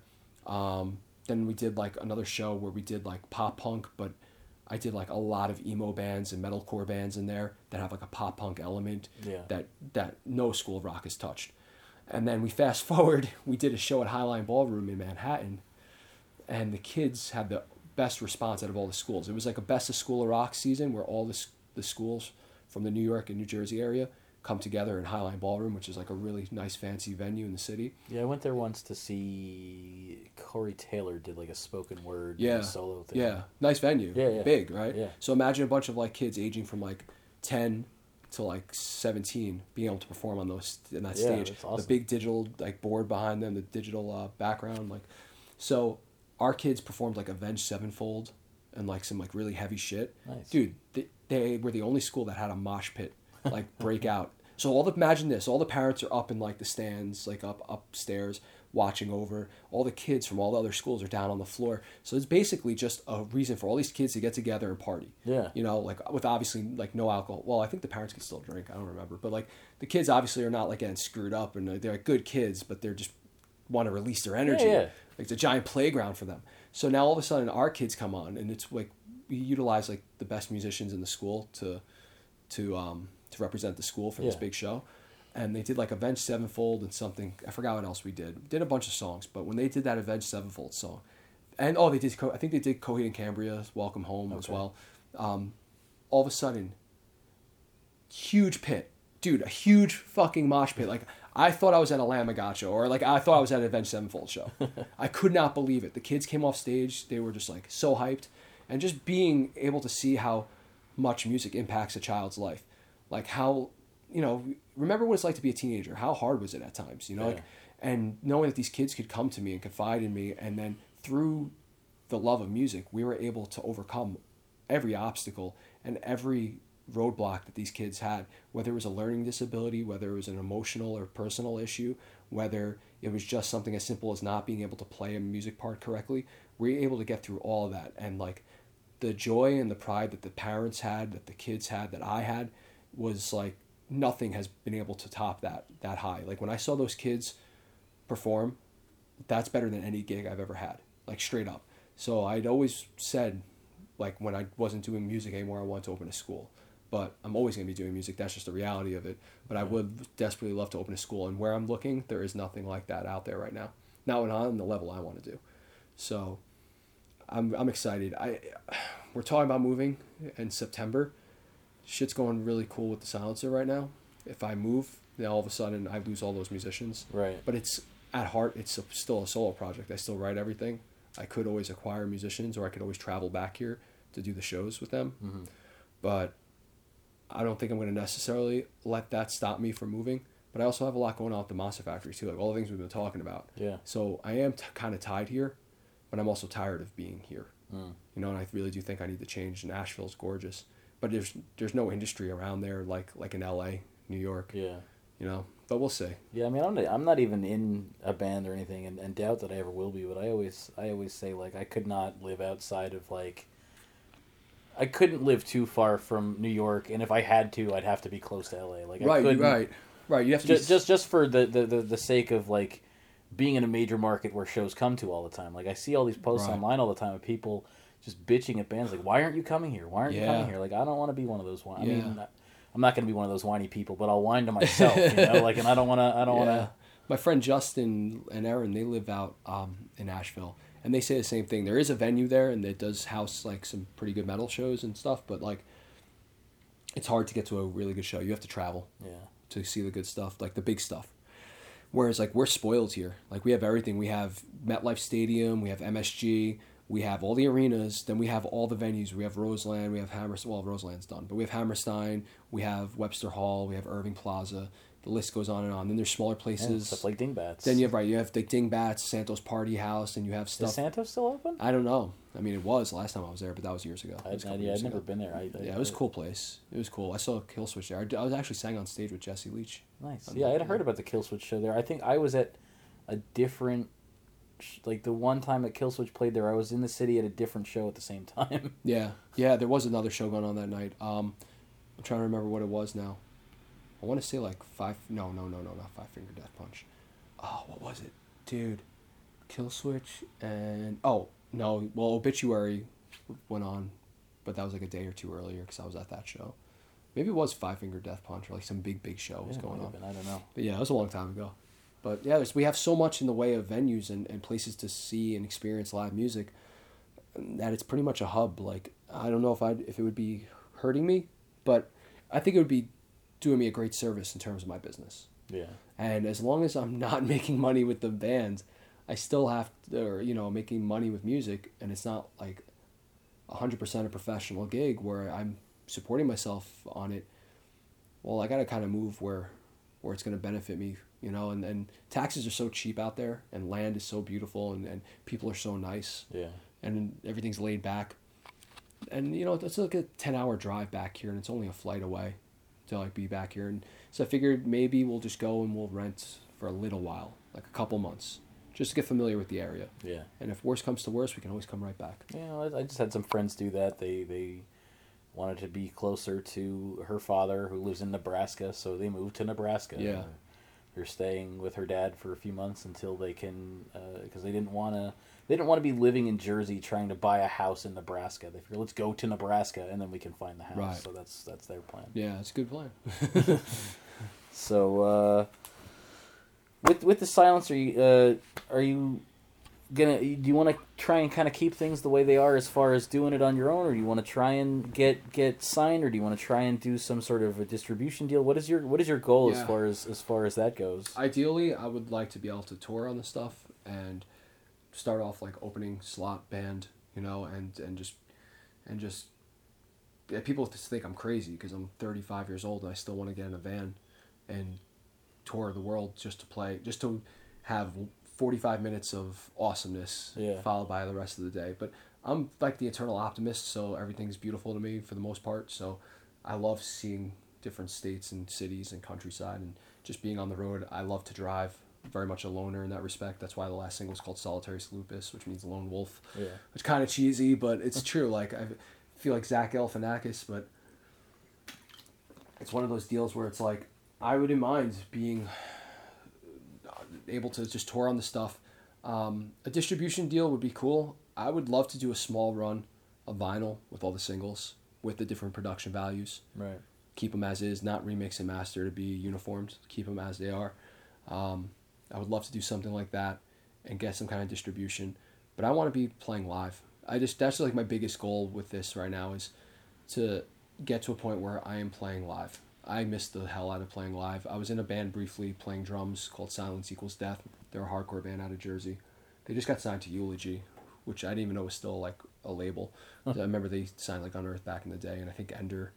But like, I was with them for really brief period, but I just started working for School of Rock, so that had to become my priority over their band, and which is crazy because that band was kind of like the Silencer. It was like the singer's band. Yeah. He wrote all this stuff, and it was his material, and like it came to a point where we were doing like benefit shows, like everything for hardcore is like a benefit show now. Like so, like then we like had to travel to like upstate New York on a Friday. It was snowing like massively. The show was going to be canceled. It was like a major storm. So we made the executive decision to not go. Then the next show, I got called into work last second, and I was like, I can't. I don't know what to tell you guys. Like, I just started this gig with the School of Rock thing. I can't get fired. I don't like this is going to be my new future kind of thing. So I chose right then and there. I was like, well, this isn't really my baby, and anyone could play what you wrote. It wasn't like really crazy hard stuff to learn. So I was just like, I didn't leave the band. I had no intention on leaving. I just said I couldn't do the show. And then like the next day I woke up and the singer went on this crazy stupid rant on Facebook and social media about me and attacking me personally when I had been literally showing up to his house every day to learn the parts and play drums and rehearse with them fucking 4 or 5 days a week. Yeah. Like I'd get there by like 10 o'clock in the morning and I'd stay till like 3 in the afternoon just sweating my ass off playing in his rehearsal space to learn all the material. And then I woke up the next day to see that and I was like, oh, cool. You did it for me. You showed your colors. Yeah. You know, like I didn't quit the band. I didn't leave. I just said I couldn't do it one show. Yeah. Like shit happens. And it wasn't like it was a big fucking deal. It was one of those things where like you're still, you know, you're in the mindset that you were when you were 16 trying to book shows and play shows that aren't necessarily beneficial to you. Right. Like, so too many bands do that too often. They play because it's a show, it's an opportunity. They want to get the exposure. Not every single show is a good show and is going to be beneficial. And if it's going to cost you fucking $200 to get all the way out to upstate New York, and you're not playing in front of a packed, like it's one thing if you're playing to like a packed VFW like show or it's a bar and it's packed or a club's packed. But if you're playing a benefit show in front of like 15 people in the other bands, it's not super beneficial to you, and you kind of have to like. Not even necessarily. That happens a lot too. Just in general, you get these shows where they book fucking 4 or 5 hours of locals before the tour package starts. Right. It's like nobody wants to sit in the venue from fucking 2 in the afternoon until midnight. It's because they can't afford to pay the national bands, so they basically sucker all the local bands into selling tickets, quote unquote, which means that's why there's no one at the show because they just buy the tickets out. So let's say you're playing a venue and they're like, yeah, we need 5 locals and then the tour package. Well, first off, the tour package probably hasn't even rolled through to the venue yet by the time your band goes on. Yeah. You're playing to the other bands, and if you were fortunate enough to sell tickets to people, they're there to see you. A lot of the bands don't sell tickets. They just buy the tickets out and then give the money right to the promoter, who then in turn gives it to the national tour manager to divvy up how he needs to. Yeah. And like I said, so now you're paying for the food allowance for the other bands. You're paying for the guarantee of the band for the club, and you're paying for the gas for those bands. Like, you're just paying their guarantee. It's ridiculous. Now, if you're like one band on the tour package, like there's one local slot, and the tour package starts at 8 o'clock, the show starts at 8, and you're playing at like 7:30, that's a different story. Right. Like, now there's opportunity. There's stragglers coming in at the beginning. There's people who are gonna be interested in possibly seeing you. But like what you're talking about, like that happens way too often. And I learned that it's just not. And we did it. I did it in all of my bands because unfortunately, you're not the only voice of reason. You have to contend with 4 or 5 other members who might not share the same mindset. And when you're outvoted, you're outvoted. But a lot of frivolous, meaningless spending on those kinds of shows. Don't get me wrong, I met some amazing people. Yeah, I mean, I always try and get there when the show starts, but but you're like the silent minority. Yeah, and it's hard sometimes, man. Like, especially when there's a pretty good chance, and I try and be open minded, but especially if there's a pretty good chance that at least half of those opening bands are just unintelligibly screaming their faces off in a way that doesn't appeal to you at all. Like it gets hard to sit through. No, I know. They used to be like that back in the day at Obsessions in Randolph, New Jersey. That was an old club that this guy used to run, and he's kind of like a shady character who ran the place. But he would do that, man. Like, I remember seeing, I think it was like Satyricon and Zyklon. It's like this black metal package, you know. But they had started becoming more industrial at that point. He had just booked like so many locals on the show, and the show didn't end until like 1 or 2 in the morning. Like by the time I think Satyricon was going on, like I was passing out, and I was young too. Like I was young, and I was tired. It's like, this is ridiculous. And like, but you find gems in all that. Like there's certain bands that are just like, that's how I discovered God Forbid. They were like a local band, got on the First in Flames tour. I was like, all right, who the hell is this band? They're not signed. I don't care. I was like that stupid like young kid metal mentality. And then they're playing, and I'm like, oh, they're pretty good. Like they're heavy as shit. Then they fucking covered Blinded by Fear by At the Gates, and I was like hooked. I was sold like immediately. I was like, oh my God, like so crazy that when they got signed to Century Media years later, they opened up for Opeth and L'Amours. And me and my friend had gone to the show. And we're hanging out, like, dude, some Shadows Fall, because they had played the night before. And fucking, we went up to, I think it was like Byron and Doc, and maybe Dallas at the time. We're like, dude, please tell me you guys still remember how to play Blinded by Fear. And they're like, yeah, we know how to play it. We can throw it in occasionally. We're like, please fucking play it tonight. Please play it. And they're like, nah, man, we can't change our set, blah, blah, blah. They, like, signed a poster. And this is before, like, I got to know Doc and, like, some of those guys. But so, like, he signed a poster for my friend Chuck. And then all of a sudden, like, we're like, no, you have to play it. Like, we're, like, chanting it in the crowd kind of thing. And so, sure as shit, like, they either opened with Blinded by Fear, or they closed with Blinded by Fear. And Byron said something like, "This is for all you At the Gates, old school At the Gates fans," and they played it and they killed it. And like and it's crazy in retrospect, I would have never known him, and would have never played with him at Dingbats, and then gotten to know other people because of him, and like had it not been for seeing him as a local band. Yeah. So there is something to be said, like the local bands are the workhorses to the industry, they are, like. But they just need to like focus more on, I think, throwing their own shows. Yeah, I mean, how does the saying go? Every band started as a local band somewhere. Exactly. It's true. It's true. But just that not enough of the bands like focus on throwing their own shows. Like I love throwing my own show. I don't care if it's in a bar that only holds 100 people. I'd rather throw my own show where I can control who's making what bands are on the bill, how long it goes, and just have it be like. Just like we come in for the night, we destroy the place, and then you know what I mean. Like that's the best bet. Yeah, like, I've always wanted to do that. You know, I don't know anything about booking a show, but I've always wanted to just, you know, for my birthday or something. Or I always say if I ever win the lottery, you know, like the two things that I would want to do is I'd wanna like start some sort of a label or some sort of a way to help bands get their music out there.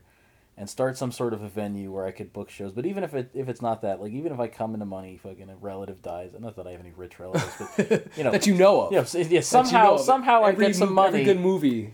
Yeah, that's true. That's true. You know, but somehow I come into money, or I'm just able to make it happen somehow. Just to do a show like for my birthday or something, and just book bands that I want to hear. Yeah. You know, that I want to see. There's people who do that. I've seen it. It's just difficult because like so many bands are so demanding. Yeah. Like, I mean, hopefully the bands are cool enough to be like, yeah, man, we'll do it for, like, almost nothing because it's your birthday and, like, you support music and fuck yeah. Like, I would say, yeah, like, straight up. I'd be like, yes, because you're a huge advocate to the scene. Like, you support local business. You support buying CDs and, like, really helping the local talent out.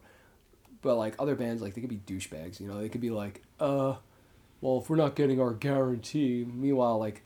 They like played in front of 4 people at Dingbats. What guarantee? Yeah, dude? see, the one band I'd love to get, and this is why money comes into play, because it would be logistically hard and fucking expensive to make happen. But I would love to get Mutiny Within to come play a show back, because they haven't played, you know, since they were on Roadrunner. Chris moved back to the UK, and their last 2 albums, you know, they put out, but they haven't played because they're all over the place. They're all over the place. I'd love to pull those guys back together. Yeah, they're great bands. Even just one show. They're awesome. When their drummer left, I was going to audition for them. I had been in contact with them, but then Will Kilmore was running hard, and I was literally like, if I audition and I get this gig, I'm going to have to go and leave and be with them because they blew up. Yeah. I remember they got real fucking big. So then I like made the decision after Bill left. I was like, I listened to the songs, I started rehearsing them, and then I was like, no. Like Will Kilmore's my baby. I'm not going to leave it. I don't want to abandon ship just yet. And in retrospect, I'm like, man, maybe I should have did that because they were fucking hot.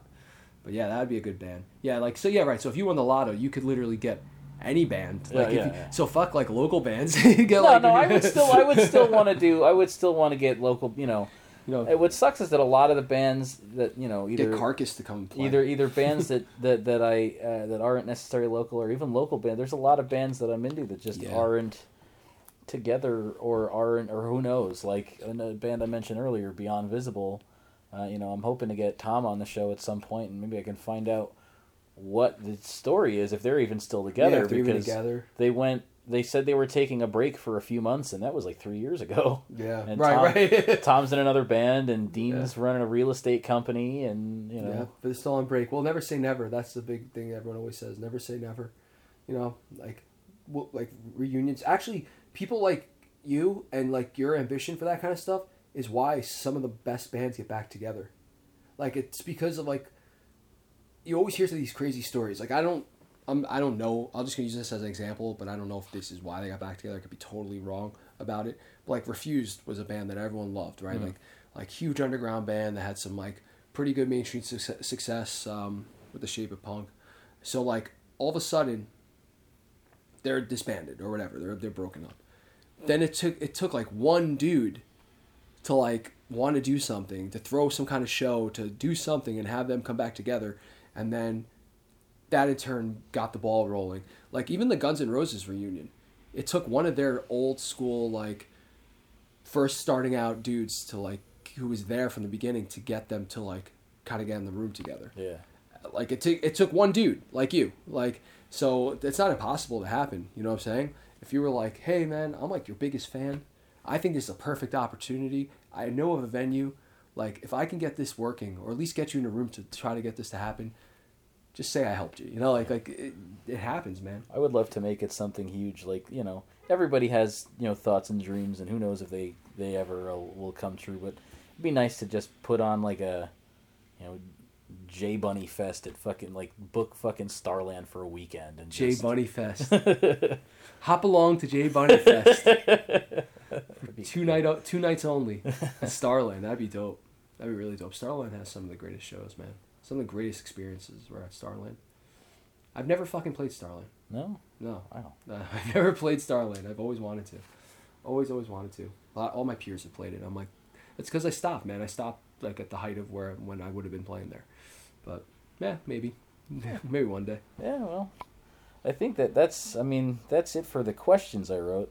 But before we go, is there anything else you want to say? Any parting words? Anything else? Any stories we didn't get to that you wanted to tell? Oh, there's so many stories. But like this been going. How long have we been going? Like 2 hours. 2 hours and 14 minutes according to the talk. recorder. I like to talk. I actually told my girlfriend that. I was like, I'll just keep going until that fucking recorder just burns out on him. I mean, no, I love to travel, right? Like I went to Sweden twice. Like that was one of the coolest experiences of my life was being able to go there, and then again through the In Flames connection, like was able to go on stage in Germany in front of fucking 20,000 screaming Germans. They were all chanting my name. The video's on YouTube. Oh wow! It was right before one of their songs, like Anders like give it up for I think it was like Ghost. So everyone said, yeah, give it up for Trivium.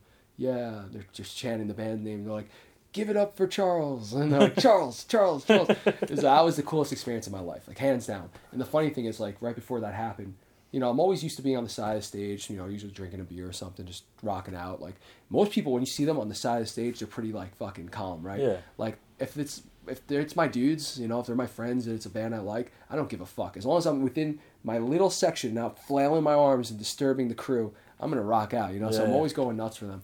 But Biffin, anyone who's in the industry probably knows Biffin. Biffin's the man.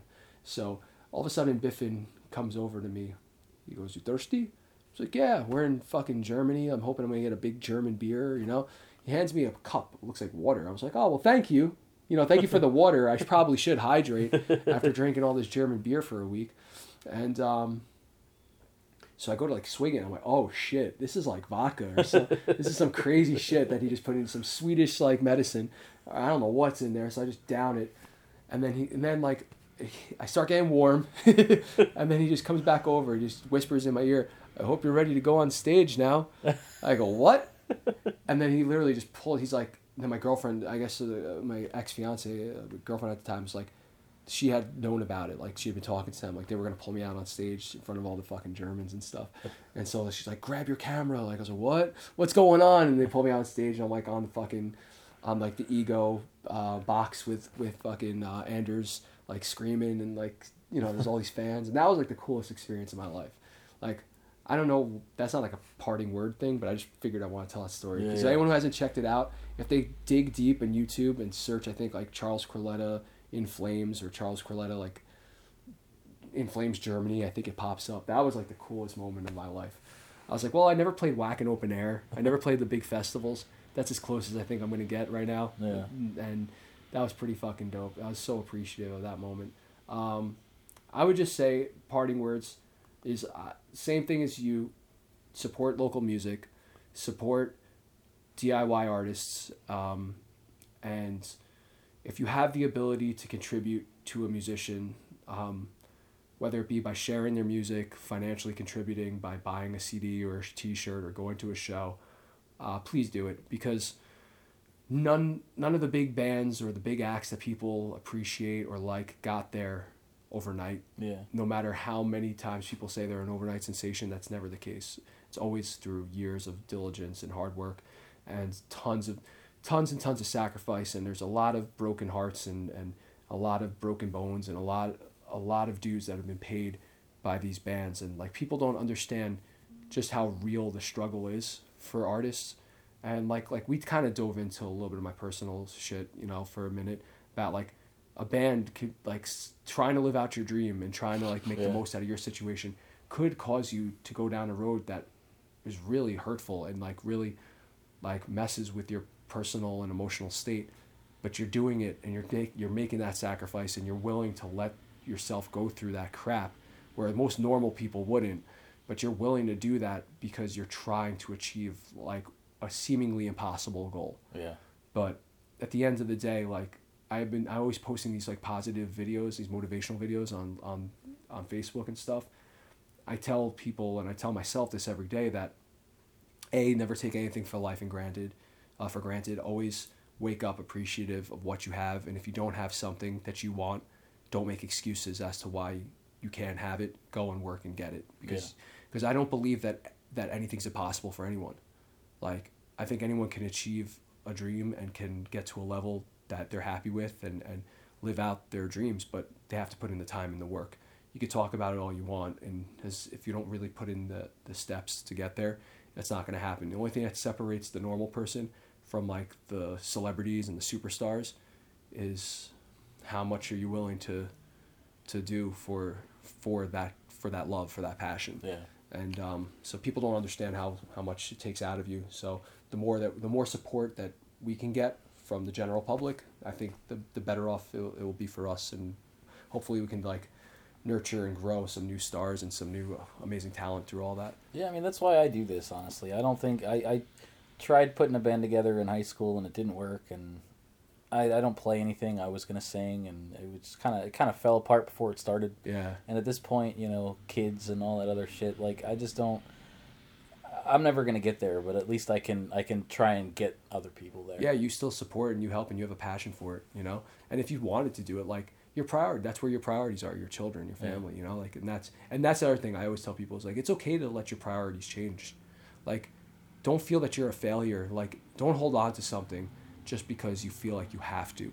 If your gut's telling you like you took this to the end of the road and there's nothing much more you think that you can do with it based on how life's presenting itself to you, and you feel like you need to reprioritize things, then fucking do it, you know? Like, it doesn't mean you can't come back and revisit it. Like, that's what I did. I stepped away from things. I like reorganized my thoughts, prioritized things differently. My main focus wasn't what it was, and now it brought me full circle, you know. And there's nothing wrong with that. Like, people hold on to things for too long for the wrong reasons.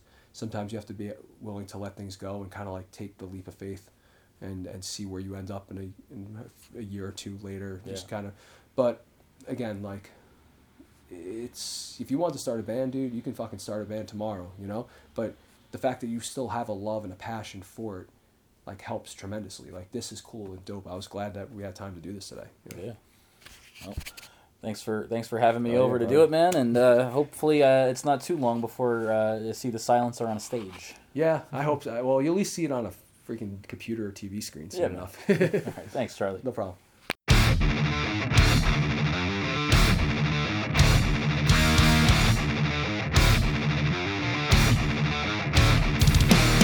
There's no more time to hide from past mistakes. Forget the suffering that brings you down.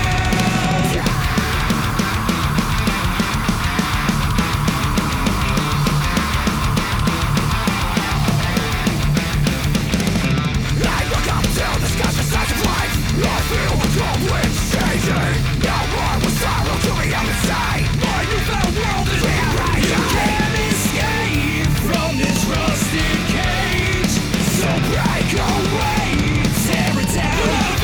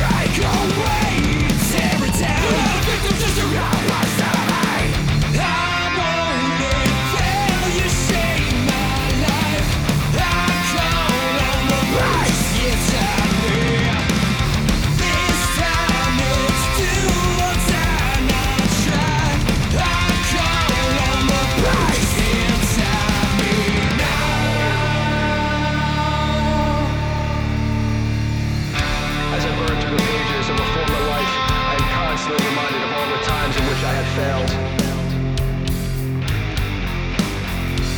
But no longer will I be subjugated by the torment which haunts me due to my own self-infliction.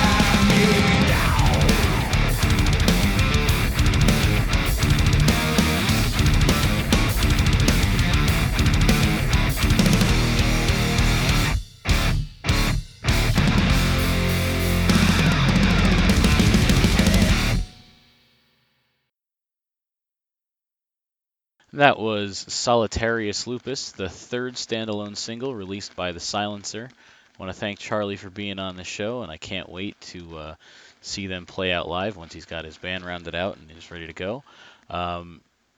You guys, in the meantime, you can contribute to the GoFundMe that he has going to sort of, as he said, offset his costs for the music video he's shooting and the tracks that he's produced at gofundme.com/thesilencer. You can also buy his previous 3 releases, Solitarius Lupus, the Discovery of the Lost Cause, and In Waiting. You can get all of those on his Bandcamp page, which is thesilencermusic.bandcamp.com. And they may or may not be on Amazon. I haven't checked that recently, but you can also get the song that he recorded for the We're the Fugawis show on the History Channel. That is available on Amazon. I know that for sure. And like I said in the sort of the intro, this is a really long one. I hope you stuck with it. And if you guys could provide some feedback about the episode, whether it should have been shorter, if some stuff should have been cut, maybe I should have split it into 2 episodes. Like I said, let me know. You can leave all your feedback on the J Bunny's Music Hub Facebook page. I still don't have that Twitter account, so you can follow me at spiked_Ryu. In the meantime, I will get the J Bunny Music Hub Twitter up and running perhaps by the end of this week. And don't forget also, guys, as I always say, buy music or it's buy music. If you don't buy the art that you love, it's going to go away. So until next time, once again, I don't have a real set schedule for these shows. I got some interviews lined up as far as people that are willing to do it, but we don't have a time scheduled. But I'm going to try and maybe get these done once every week or 2. Until next time, I'm J Bunny, signing out.